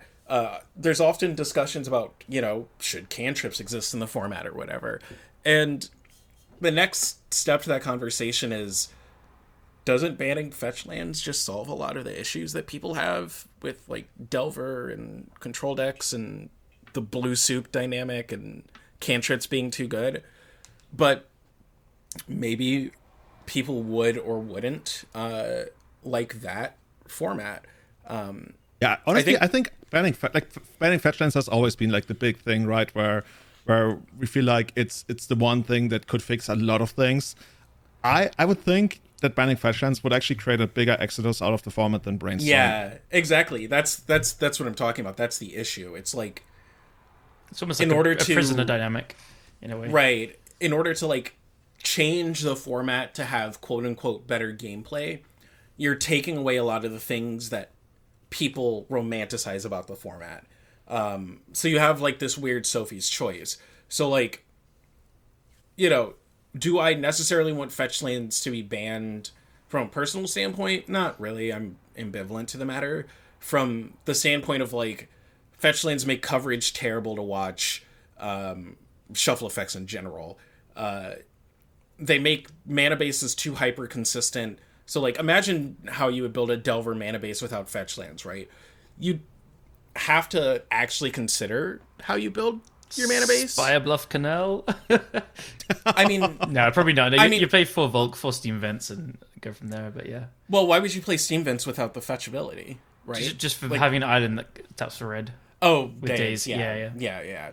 But you might also see other tech lands. You might see some argument for, like, Barbarian's Ring being just like a random 2 of when you don't have fetch lands. You're going full John Alexander now. Oh, you know it. But yeah. Let's get the 1 of Counterspell in the It'd almost be better to be going 3 colors at that point. Yeah. Just because you have access to more dual lands. Yeah. The price of the format was skyrocketed as well. It's like, why are you playing extra colors? Oh, because it's better than like the other 2 color lands. Yeah. Right. Like the blue-red list is awkward because like Island Mountain is just a weird place to be. But yeah, exactly. It skyrockets the price of the format. So I reckon you could ask like 50 legacy players saying, would you go back in time and delete fetch lands? They'd say yes, and then very few would say they want them banned now. I think most people who have an interest in understanding game design would just not want fetch lands to just exist in Magic. Fetch lands are innocuous, and it's the dynamic that I mentioned in one of my articles where I was talking about how, like, you print a random thing and it breaks something else. It's like dual lands are fine as a concept. Fetch lands are fine as a concept, like, in vacuums. But when you, like, put them in the same place, it becomes kind of bad gameplay. Yeah, and there's so many cards on the ban list that are because of them as well. And, like, where do you go from there if we went with this idea? Like, Deathrite and Delve cards are probably fine, and etc. Yeah, anyway, my solution is that I would make I would do two things with Legacy. One, I'll get spicy. I'm curious. Oh, yeah. So the first thing is I would make, like, I wouldn't make an allegory to the Commander Advisor Guild. I don't think people who actively play a format should have that much power over what happens in the format, because it's like people are too close to the issue to actually not understand, but to set aside their biases, right? They might understand on some level, but there's still going to be a lot of bias that'll get in the way. But I do think, the input of these groups is important to understand at least how the player base thinks, in terms of making decisions. And the second thing is I would implement a suspended list in Legacy, and I would suspend days in Euro. I think if you just ban days, you might cause an exodus. But if you go, hey, we're going to give you 4 months just to see what Legacy looks like without days, see what you can come up with as, like, a Delver deck. If it ends up still being fine to play, if you still get to use all your cool Delver cards that you like, then sick. Days is gone. We'll just ban it or whatever. And if it ends up like the format is crumbling in, all right, we can bring it back with relatively little harm, right? Like having the knowledge that you might get this tool back means that people probably won't fire sell all of their cards. And the reason with Euro is essentially it's just like the best control win con, and as decks converge into like Bant or 4-color, they're always going to play Euro, and I would just nuke it so that the control decks are forced to do something interesting. Have different identities, right? Because like if you like nuke days and you have Euro in the format, it's just like obviously I'm just doing that. Yeah, Euro is just way too good if days like the Euro decks without like, days it's too good. Exactly. Yeah.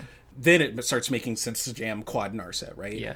I would love to see this even as just an online thing. I like the idea a lot of testing things out. So whenever like I try and stay out of banned discourse, especially about days, because it always goes in circles, really. But my biggest thing personally is I don't have a personal attachment to the card, but I think the cost of banning it and then being banned forever, like I just think it's such a huge stabilizing part of the format. It's so like core to I it. think It could go so wrong, and it could be so bad, and then we don't get back to where we were, and we're like lost what we liked actually. Yeah, and that's why I like the idea of a suspended list, because it gives you a chance to see do trial runs of bans. Yeah, and Magic Online is the perfect place to do this. Like tons of people would play it. Because I don't think anyone can really guess what Legacy would look like without days. Like, if you mention random cards to me, I can tell you, like, how I think that card will play out, the effect it'll have on a format, without testing it. And, like, usually be fairly accurate. Yeah. With the removal of days, that's just, like, not a change. I don't think we have, like, a real precedent for what Legacy would look like without people considering days. I completely agree. As a thing. I think a lot of people think they have it worked out, but they just don't. Yeah, I have no idea what that format would look like. I have rough ideas of like where I would start with Delver builds, but it's just a whole new world. Like people are going to have to relearn matchups. How they construct their decks is going to change based on days. How they play against other decks is going to change. Years ago, Todd Anderson wrote this article about Splinter Twin, and he brought up this concept of like perceived tempo or something like that, where essentially once you hit 3 mana with Twin, people were just too afraid to cast spells because what if they lose? So you just got to like keep mediocre hands and essentially just do nothing for like turns on end because your opponents were too afraid to play their cards. And I think dynamics like that have an effect on the player's psyche and how they interact not only with your deck, but potentially other decks in the format.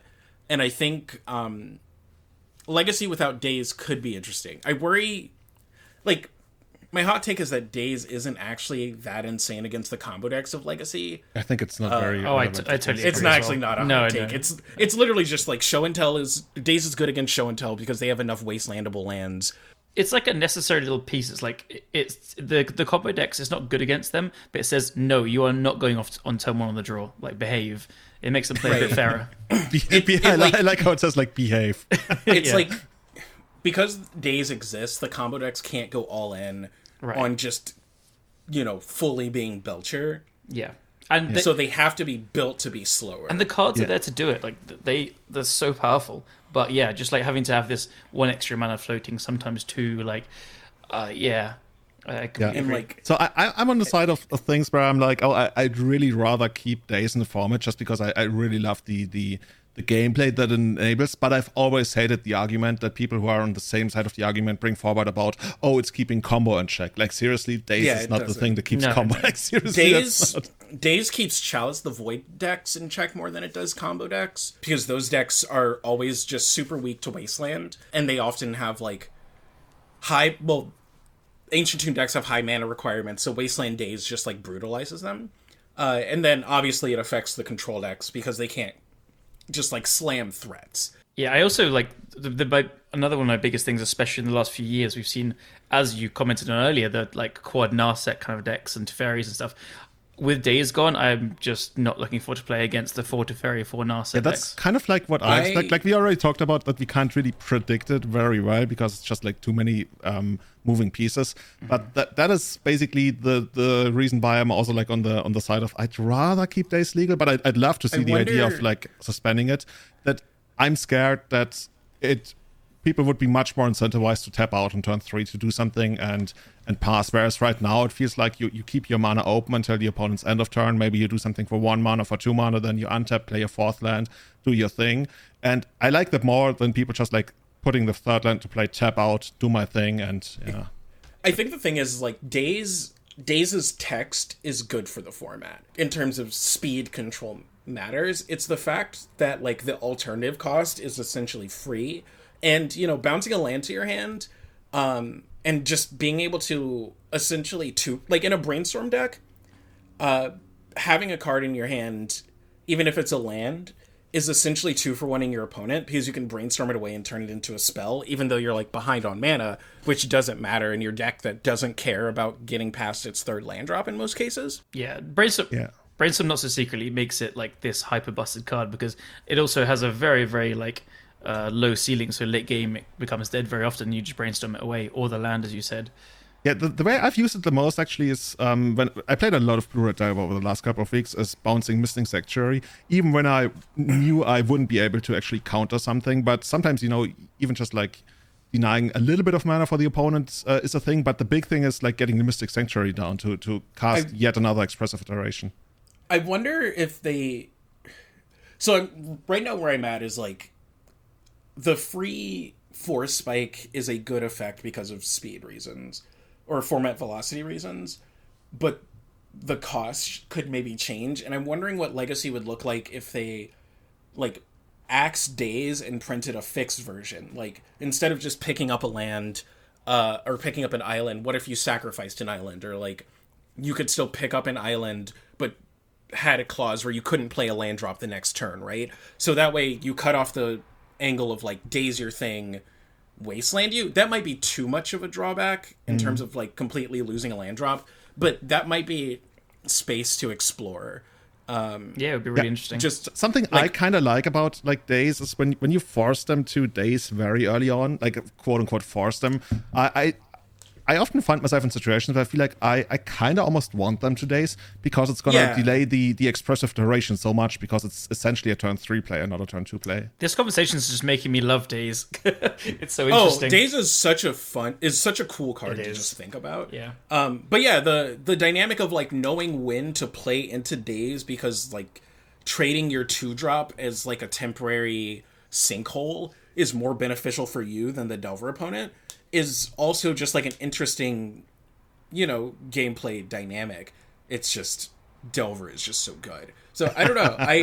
I really Let's get rid of wonder Delver, what man. a fixed days would look like. Well, for a while I thought getting rid of Delver would do that, but then like the printing of Dragon Rage Channeler and Ragavan showed that didn't matter. As long as there's just 1-drops that you can play that have like decent value, it doesn't matter if like you're playing Delver of Secrets explicitly. It's the Days Wasteland shell that matters more. It's like the linchpin.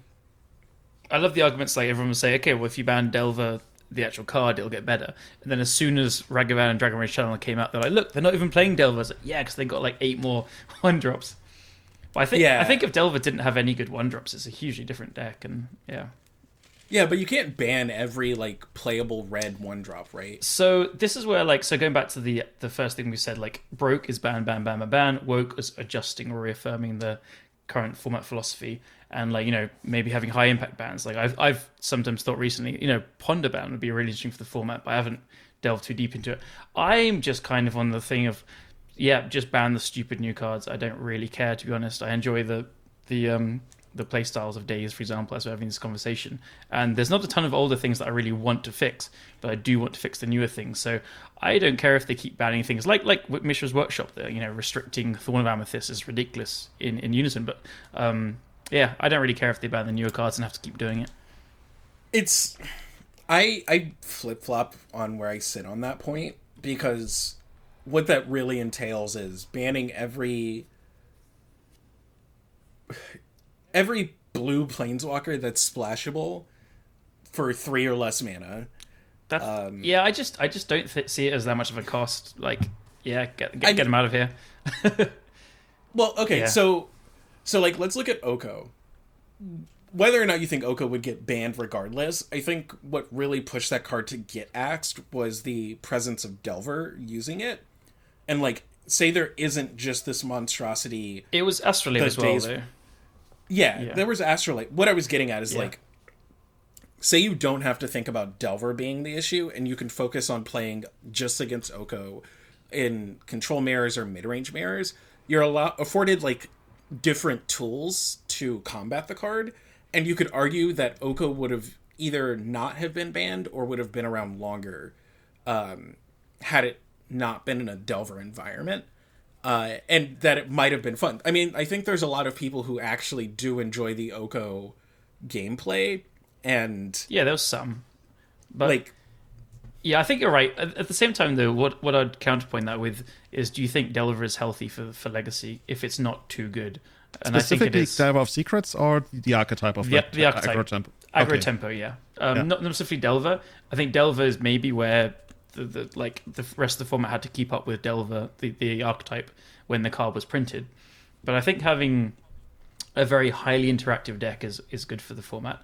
But there's actually, I think aggro tempo is good for the format, but I don't like aggro tempo when it's also like can become the second best control deck after sideboarding. Right? I completely agree, and this is where my ban the things when it gets too good. I know it's repetitive and I know it's exhausting for some players, and I can totally see the other side. But for me, I think having these cards to keep look, I mean, Legacy has some insanely busted combo decks, and that's really cool. I love playing combo these days, but I do think they do need to be kept in check to an extent. And Delver with the Dazes to say behave, the Wastelands and the Force of Wills and the Quick Clock is a healthy thing to have. But at the same time, I totally agree that it's very, very easy for this deck to get too good, and we have seen it often, and it does get exhausting. Yeah, Lauren's Having idea of decks having that- like low impact and high impact bans, that's also basically something when people ask me, Julian, what do you want banned in Legacy? It's very often it's more like, I want like 1 or maybe 2 cards banned, or I want 7 cards banned. There's really not much in between. And for a long time, I was like the guy who wanted basically like Delver of Secrets banned, Grizzlebrand banned, Past and Flames banned, Terminus banned, like all these really high impact new things that are certainly like I call them high impact bans, or Lawrence called them that in the article as well. I would actually consider those low impact because they're just deck specific bans or archetype specific bans. Not so much. Like the idea behind that for me, the idea behind that for me is that I want to go back to where we have more turns. I mean that ties. If you nuke all of those cards, you will fundamentally change the Legacy. Yeah, that's what I want to do. In a major way. That's what I want to do. That's basically what I wanted to discuss in this part of the episode, where we figure out what is our identity for the format going forward, because unless that idea gets implemented and solved, we will, for the entirety of the continuation of the format, ever have the discussion about, oh, should this be banned or should that be banned? For me, it kind of comes down to the toss-up of, like, are we fixing days, banning days, or are we going to start actually looking at fetch lands to see what gameplay looks like? Because I think taking fetch lands out of the format also slows it down a bit. And cards like Days... I mean, a lot of... The power of Delver is that it has all of these cards that are conditionally good and a really good filter engine in the form of, like, fetch lands plus cantrips. Cards like Days trail off pretty poorly. Forces can be pretty mediocre draws, but, you know... Legacy ban list discussion kind of gets into this weird circular spot of, like, cantrips that's or the thing fetch lands, that I want to escape. Right? That's the entire idea. That's what I want to escape. I think for there's like no escape. You can never run away. Oh man! But for purely practical reasons, I think we can kind of rule out the idea of ever banning fetch lands, just because that. Yeah, I think that would cause a large exodus from the format. That and also I think Wizards really loves that people love fetch lands, so they can sell a lot of product, and they never ever want to really ban like fetch lands ever, because it's like when people say Chase is the face of Magic, I almost feel like selling fetch lands is the face of Magic to a degree, because everybody wants them. I'd have to see sales reports have the presence of fetch lands in a set meaningfully increased. I think it does very much. But yeah, that's... I mean, I don't think cons sold... I guess cons might have sold a bit more because of the presence of fetch lands, but also that block had a lot of cards that defined Modern, and I guess the Delve cards also defined Legacy. I'd really have to see the numbers. I get where you're going for with that take, and I don't necessarily disagree, because I think cards like fetch lands do create a draw for people, but I also think that something like fetch lands are replaceable as something that would create a draw for people to buy a set, right? Because, like, if you disincentivize fetch lands being important, people will just pivot to caring about something else, and they'll just buy that in the same quantity as fetch lands. Yeah, like, you're talking to the guy who wanted fetch lands bans for 10 years plus. Like, I hate those things for many different reasons. But I really think, like, I always just, like, see the big hype that's generated whenever there's, like, fetch lands and something, and when there's a new product and there's no fetch lands, everybody freaks out. And I think, I personally just think that's a holdover from fetch lands being very scarce for years and then slowly getting more printings. Isn't it a cycle that happens every single time? Like, they go up to like €50 or dollars, and then they get reprinted. They're like 20, and then over the next years they go up to 50 again. That keeps happening. Yeah, all the time. I think people getting excited about fetch land reprints is mostly just because the demand or the supply is like being increased to meet the demand, and less so because people like the gameplay experience. I would argue that most people don't actually like. Yeah. I totally agree. Outside of Moto, like I hate playing with fetch lands outside of Moto. Yeah, I just feel like Wizards probably loves the type that they can generate with those things so much that they would never even like consider it. Like I'm almost like trying to imagine how do we define the format identity without even or how we would do it if we were, for example, part of, I don't know, like a format committee or something that doesn't actually make changes but more like makes recommendations to Legacy. And I'm trying to get to the point where we basically just say, like, what is our idea for Legacy? What is the identity for Legacy that we want for it going forward? And I think a big problem to finish that thought is a big problem is, like we lined out earlier, is that play what you want thing not being as prominent as it used to be. And I think that's the one thing that I would like to fix. What if Days had an additional line of text that just said the next spell you play costs 1 more mana? That's pretty abysmal to keep track of in terms of like gameplay standards. Yeah. But like that does balance out the effect a bit more, right? Or, it does, but I'm still not fully sold on like focusing so much on Days would really help all that much. Just because I feel like Days has the cost of bouncing a land is significant. It's negligible. It is not significant. I think it's quite significant. It's really not that significant. It's significant in like certain situations, but on average it's not significant enough to be a relevant drawback. And in a lot of situations, you know, against like Price of Progress or when you consider Brainstorm or whatever, picking up a land often can often be turned into like a beneficial I don't know. Like, I feel like when I play something on the first turn and Delver went like turn one, I don't know, ponder, and they have to bounce their land, and oh my god, it feels like really good. I think Yeah, turn 1 to 3 turn- it's pretty significant, and then after that Yeah, it's not. afterwards, Right. like it's super annoying Yeah. when you get something dazed. That's where the great effect of it comes in, where it limits what people can really spend on mana. Yeah. And I'm always And like the that's- guy. I want people to have like less colors. I want people to play like cheaper spells, and that's why I like daze quite a bit. I think you're right. If like Delver goes turn 1 ponder and then the daze a spell, I am like jumping over the moon. If I get something dazed turn 5, I'm like, holy shit, I fucked up.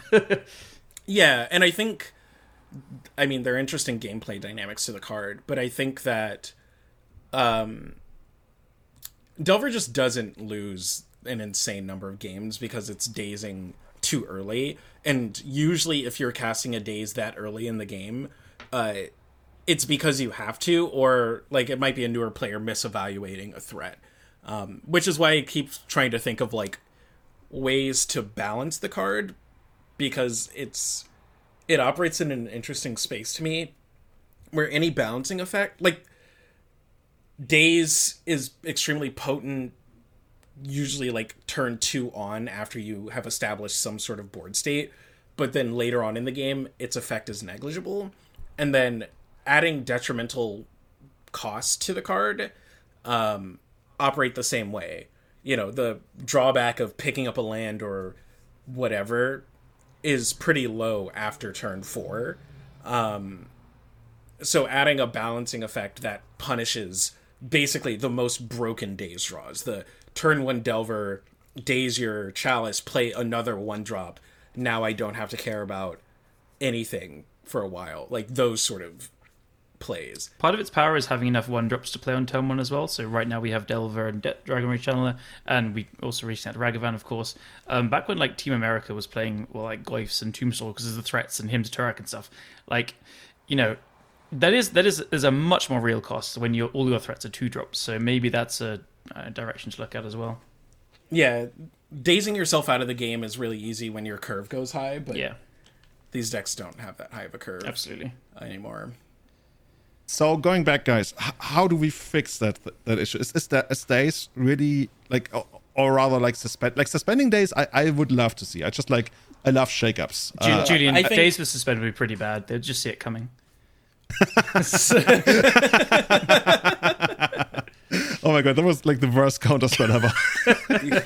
Yeah, can you imagine? But yeah, I mean, my thing is the suspended list gives people room to try out things, or at least like creating a Moto only environment where you can toy around with ban list ideas so that people could like play Legacy and then like Legacy without days as like parallel entities to get a direct comparison to see which thing they like the gameplay of more. Or like you could have a place where you could try things out.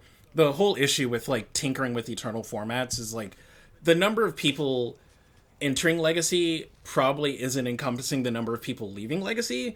And the worry is like you have a subset of people who are not playing the format just because they hate the Delver gameplay, and who might come back if that is like removed as an issue. But if you take like the nuclear options, like, you know, mitigating fetch lands or whatever, you might see a large exodus of people from the format who will never come back. So like that's the issue. You're dealing with like trying to balance format health with player nostalgia, and player nostalgia tends to romanticize pretty terrible cards from a gameplay or like format health standpoint. So it's just like a rock and hard place situation. I don't think there is one singular answer to managing Legacy. Yeah, I would even tend to nostalgia in this sense. So for me, the very abstract answer, so that's not an ideal guideline because you would have to like work down from that to actually get to real decisions, is the abstract answer is make games last longer again. And that's just like why I have this idea of banning, well, either Delver of Sequence as well as a bunch of broken combo stuff that keeps a lot of other like non-blue decks in check. And I don't think where I would banning love to stuff go. actually... So the issue with that is that it's twofold, right? Like there's the cards that are egregious, and then there's the fact that Wizards is printing more and more powerful effects. So like you could go, okay, Grizzlebrand plus the other cards you mentioned promote terribly fast gameplay, and you could remove them for the format, but then you could just have made a power vacuum for other effects to come in. That's exactly what I want to do. I want to see those other effects. I want to see a different legacy then. I think in terms of like format speed, you won't see an actual change, but you will see different gameplay dynamics. And I personally think that's fine. Like, that's cool with me. It's just, what does the player base want? And I don't. Again, yeah, I think people aren't monolithic in their wants. Yeah, I think so. the whole that there's a very problematic idea in a lot of ban discussions is where people are like, oh, that's not objective. That's just like what you think should happen. But I think we have to throw out the idea of, oh, we will do what the players want, because that's the ultimate gridlock. Nothing ever happens if we do what the players want, because you already mentioned, right, there's just like too many different ideas and approaches. The issue is like, you can take that sort of philosophy and apply it to a format that is actively being supported by Wizards. You can go, I don't care what the players want, when you're like balancing like standard or pioneer or modern, because you can just make your things, and if people want to get on the Pro Tour or whatever Wizards pro play scene looks like now, does it still exist? I think it kind of does. I think there was an update. I kind of just don't care. But people are forced to play these formats because of the perceived like upside. It's like, we've seen a lot of arena only formats fail because they just didn't funnel into anything, so players just didn't have a reason to touch them. And Legacy did have that. It was taken away, but there was still enough of a player base to keep it going. And because there isn't any tournament significance in like the grander scheme for the format, you really only have player wants and desires that you need to cater to / manage. So like that's why part of why managing eternal formats is so hard, because you do actually have to think like, what do people want, and then you look at all of the conflicting answers. And but the problem is when you basically shoot down the idea of implementing change because there might be people who don't want it, then you still made a decision. The decision is that it will forever stay the same, and plus all the new broken stuff. So I definitely agree.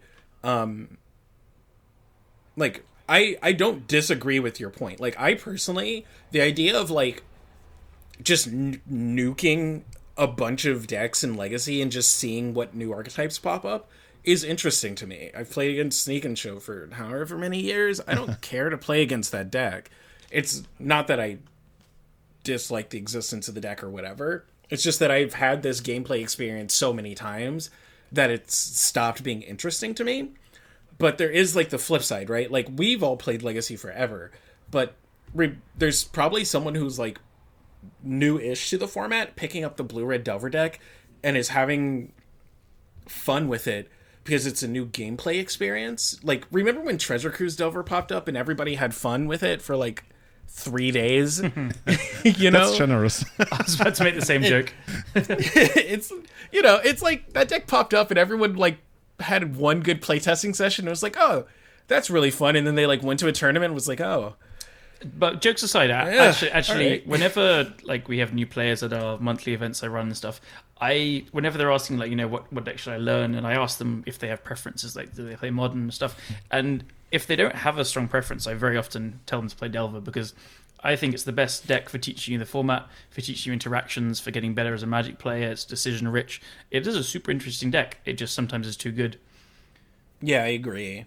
Yeah, I think the whole idea of being like sick of certain play patterns or like the speed of the format, it kind of like has created this thing, where people started creating a lot of like sub formats or pre-Innistrad format, pre-modern, I guess middle school or something. Like all of those formats are.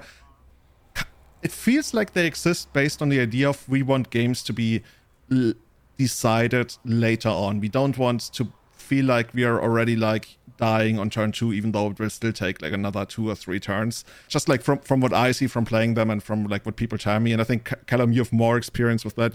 You've dabbled more with those alternative formats that are like somewhat slowed down.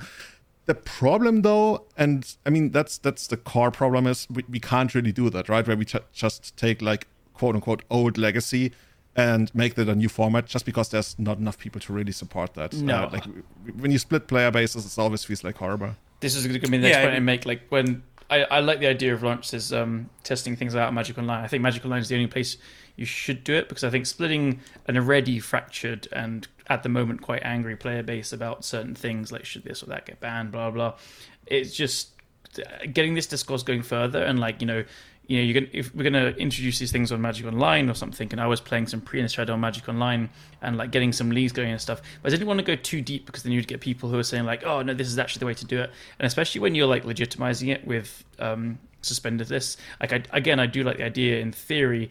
I'm just worried about splitting the player base even further. Yeah, and that's the issue. It's like we want to see new things in Legacy, but people aren't quite sure what change to make. Mm-hmm.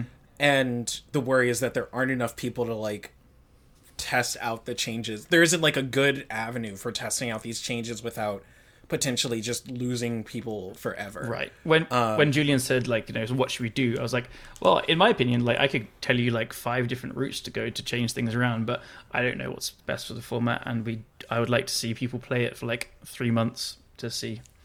But we just don't have that access. There's a number of changes that I would be fine with that I know a lot of people wouldn't be fine with. Like, I don't have a particular emotional attachment to anything, and I've played Legacy enough at this point that, like, any change is going to be... Any, like, major change is going to, like, pique my interest. But again, other people... Yeah, I think that's one of the things of in Wizards' case, being in power of making these decisions is that you... No matter whether you make a decision or you don't make a decision, there's probably like an equal amount of people who will hate you for either doing something or not doing something. And I think right now we're really like at a boiling point almost in the format where there's so much unhappiness about nothing happening. Where I think the discontent is hitting like Sensei's Divining Top levels, right? Yeah, that's a really good comparison. But like Sensei's Divining Top was you can ban this and something else can come in, but it's not gonna like fundamentally change how people build their decks as a full 75, right? Like, people's game 1 presentations of decks were obviously metagamed a bit for Miracles, but they were more focused on, like, their intrinsic plan. Whereas with Delver being the best deck, as we were talking about, with Daze as a factor, it has, like, a rippling effect in deck construction just from the ground up. I think addressing Delver is going to be a more impactful thing than like getting rid of Miracles or Top, and that's, I guess, scary-ish. I think some Scary's good. From a format I like Scary. Format. I think, well, as a format manager who's like trying to maintain a good relationship with the community, isn't that still like a terrifying prospect? Yeah, it's like, somewhat terrifying, but from what I understand, they also don't really have this idea of like being really a format manager in that sense, because they are like quite vocal about that they don't really look into Legacy all that much. They like do it when the community gets angry and Anorak writes a letter and everything. That's like when they know something needs to happen. And I think that's also why they put this announcement in the January ban of Ragavan that they said they are looking into further changes soon. And like the soon, like when is this soon gonna happen? Everybody, like, it feels like every Monday that rolls around. Soon is a relative concept, right? Like, yeah, but in Legacy, we're about to find out what it means for Wizards. Soon could be 4 months, you know. They could have also decided it's not bannable, whatever it is. Yeah.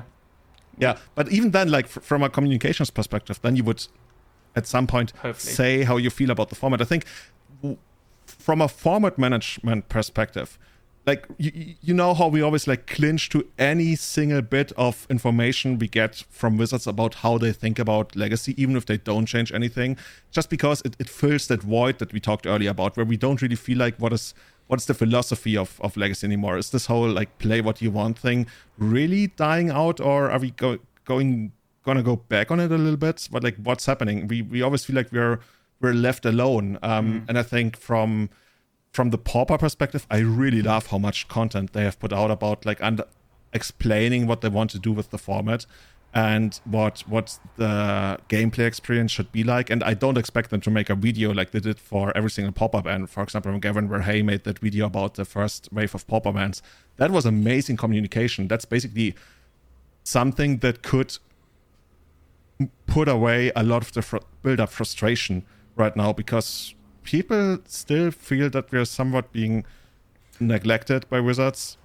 I think, I mean, that's why, like, the Popper Advisory Group or whatever they called it, and I think there should be an allegory for Legacy. Just, like, even if there are changes in a format, people just want to feel like they are being heard, or at least, like, their concerns are known, and having a community liaison could help with that, or could potentially help make it easier to disseminate certain changes. It's easier, like, making a broad sweeping change to a format is rough, but, like, if you have, like, Anurag Das involved in the process, right, it's, like, easier to get people to, like, go for the idea if Anurag is the one, like, yeah, we had a lot of conversations, we expressed our thoughts, we talked about it, and we thought, like, hey, this would be the best thing. We told Wizards, they thought about it, whatever. But when it's just, like, Wizards nuking something, I think people get the perspective that, like,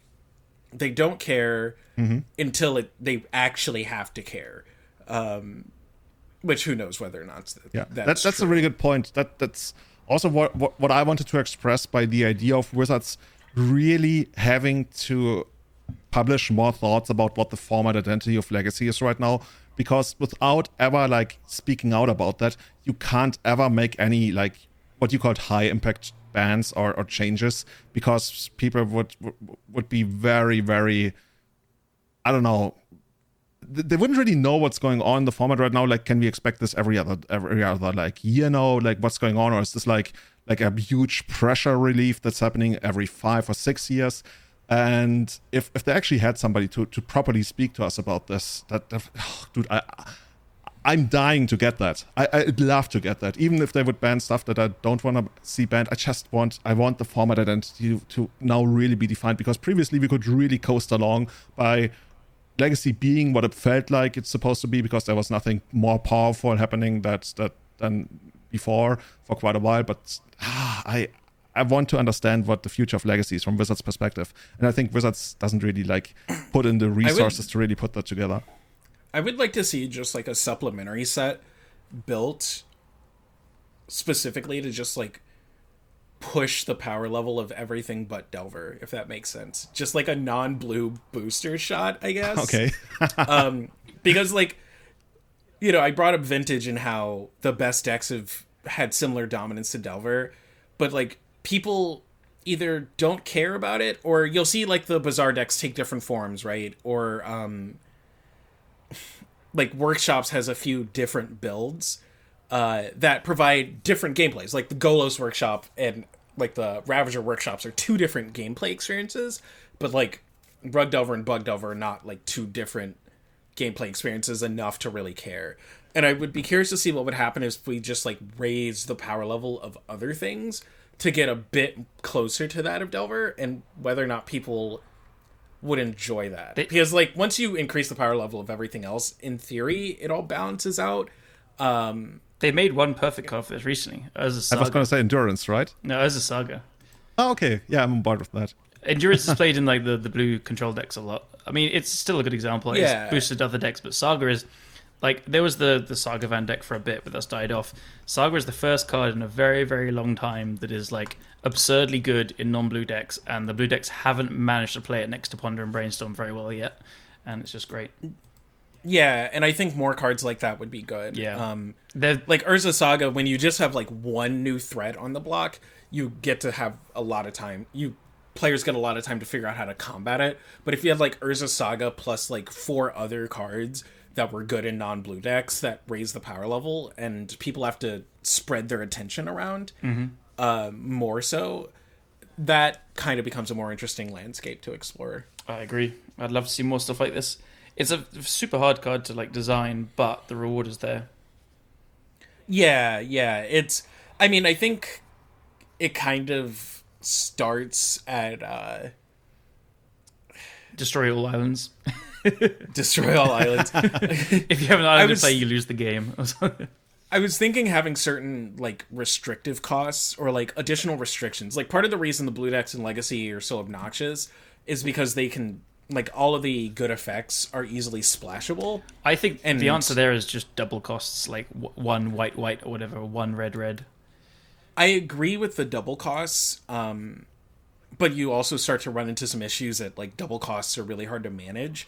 But you can also look at other drawbacks, like, you know, you can only cast this spell if you have some arbitrary prerequisite. I'm blanking on an example I could think of. 80 cards in your deck.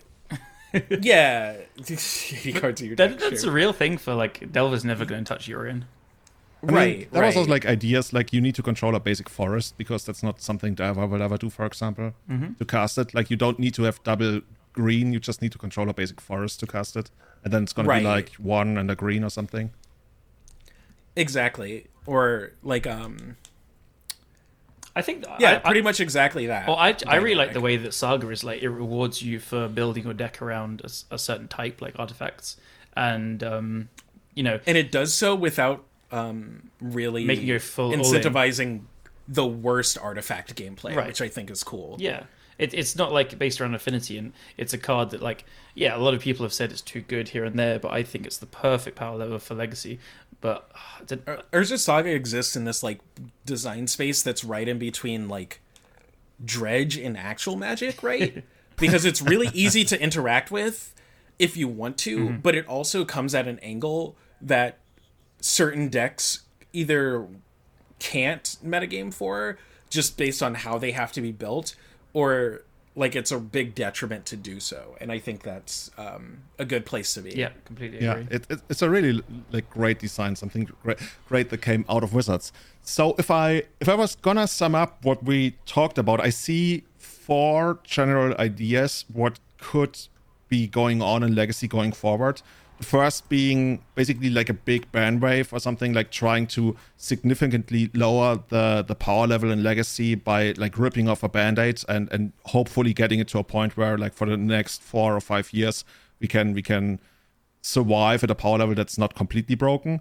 The other idea that Lawrence brought up was the idea of, for example, having more surgical bans or rather like suspensions to see how those would play out. Callum mentioned that we could do that on Magic Online, for example. A third idea that I've heard is the idea of not errataing cards, but basically like printing fixed versions of them, because there's always this idea of power level errata, we don't do that anymore. For example, we ban days, but then we print a different version of days, like Lawrence pointed out. That's something that could happen.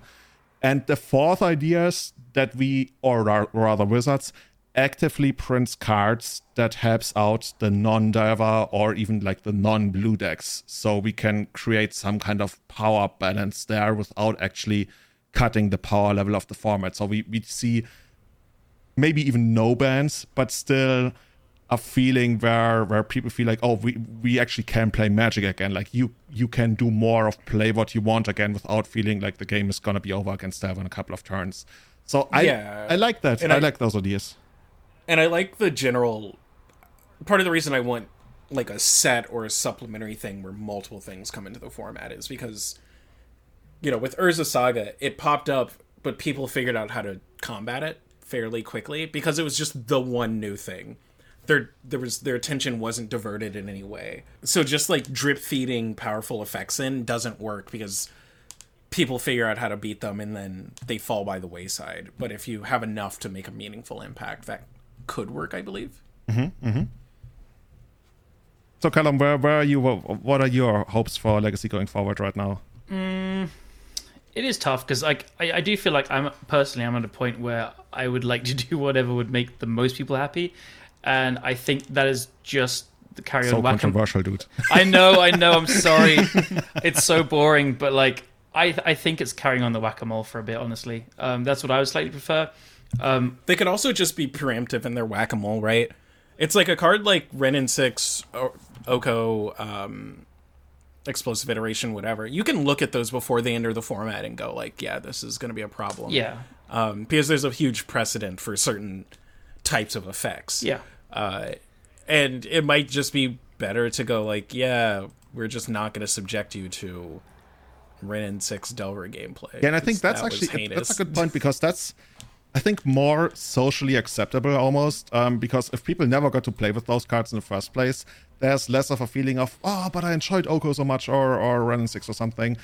Even though, of course, that also creates the other problem of where people are like, oh, dude, I wish I could play that in Legacy. But I mean, yeah, like we already established earlier, we're not going to make everybody happy at the same time at all times. We're not chocolate. Yeah, I'd also like, I mean, I think the whack-a-moling also helps Legacy be more separate from the other formats. Like, there was a quote I saw some time ago saying, like, like, which format is this? Because it's just the expressive iteration format. It's played in every single format. Literally, currently, one of the best decks is playing expressive iteration. And, like, yeah, like, so now you have Ren 6 and Ragavan in Modern, but not in Legacy, and it's diverse, it's different, but there was certainly periods in the last few years where Legacy and Modern have just felt very similar. And yeah, since the printing of Euro, I keep looking at deck lists, and I'm just like, which format? Exactly. Like, so now, like how, like before it was like, are there Shocklands in this mana base? And now it's like, is there just Wasteland, I guess? Exactly. So now we have Uro in Legacy, we have Ren 6 and Ragavan in Modern, and like, I mean, if they have to ban Explosive Iteration and Murktide and Dragon Rage Channeler, whatever, to me, good riddance, honestly. But I know some people like Delver, but man, Delver's still going to be good. I promise you, even if all three of those cards got banned, Delver will still be very good. Oh, yeah. Yeah, so... You know what? I don't mind if they're modern cards, like, because they're in Modern Horizons. You know how Wizards used to have these Masters tournaments? That was like 15 years ago or something, like even longer, like beginning of 2000s, where they had an auction where you could bid on decks. So all the decks that had ever won a Pro Tour, everybody who had qualified for, I think it was the Invitational, you could bid starting life total or opening hand cards. So you could be like, oh, I really want to play the Academy deck, and I'm willing to go down to like 5 cards in my opening hand. And like the tiebreaker was, would you also be willing to go lower on life totals? So people like bid lower and lower.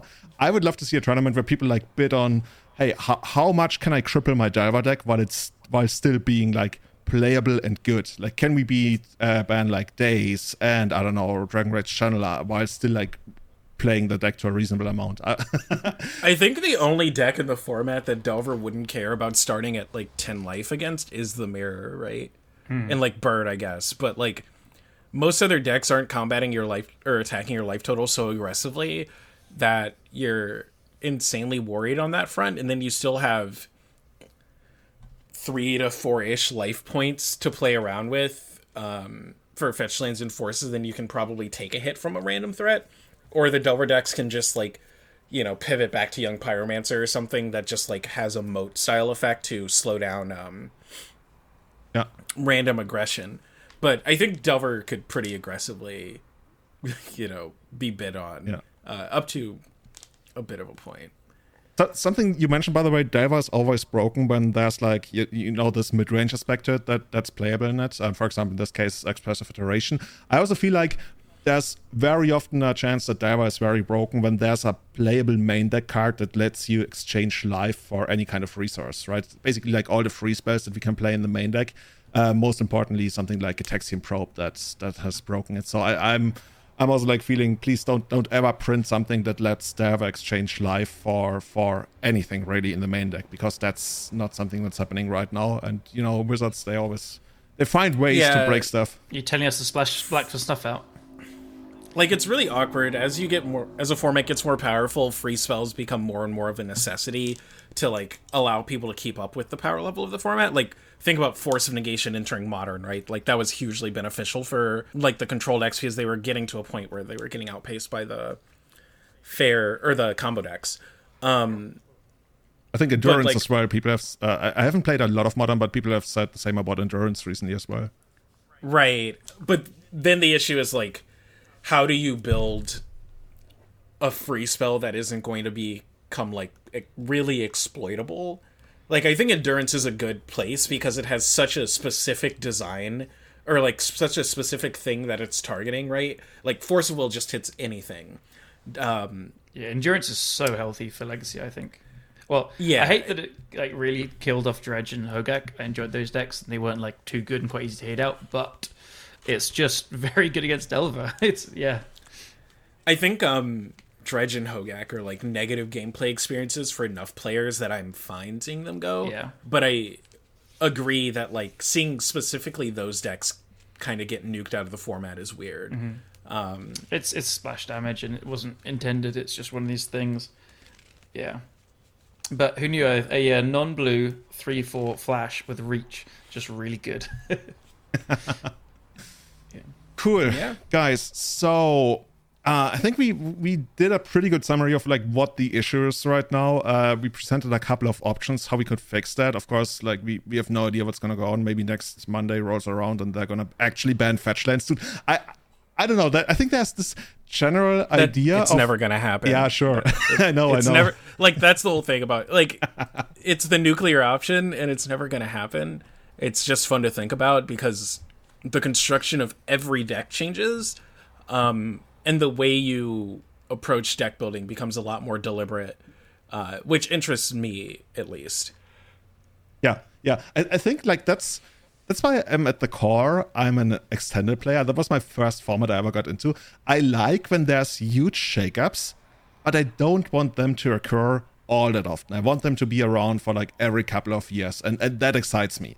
And yeah, I guess that explains my whole approach to the format right now. That's why I'd be super happy to see like a huge ban wave, but we will see what Wizards gonna do. I don't expect it to happen, honestly. Yeah, I mean, I'm personally fine with like weird stuff happening to Legacy. My frustration comes in when it's getting disproportionately abused by one deck. Like, I'm fine with like random cards being printed that just break Legacy or like warp the format.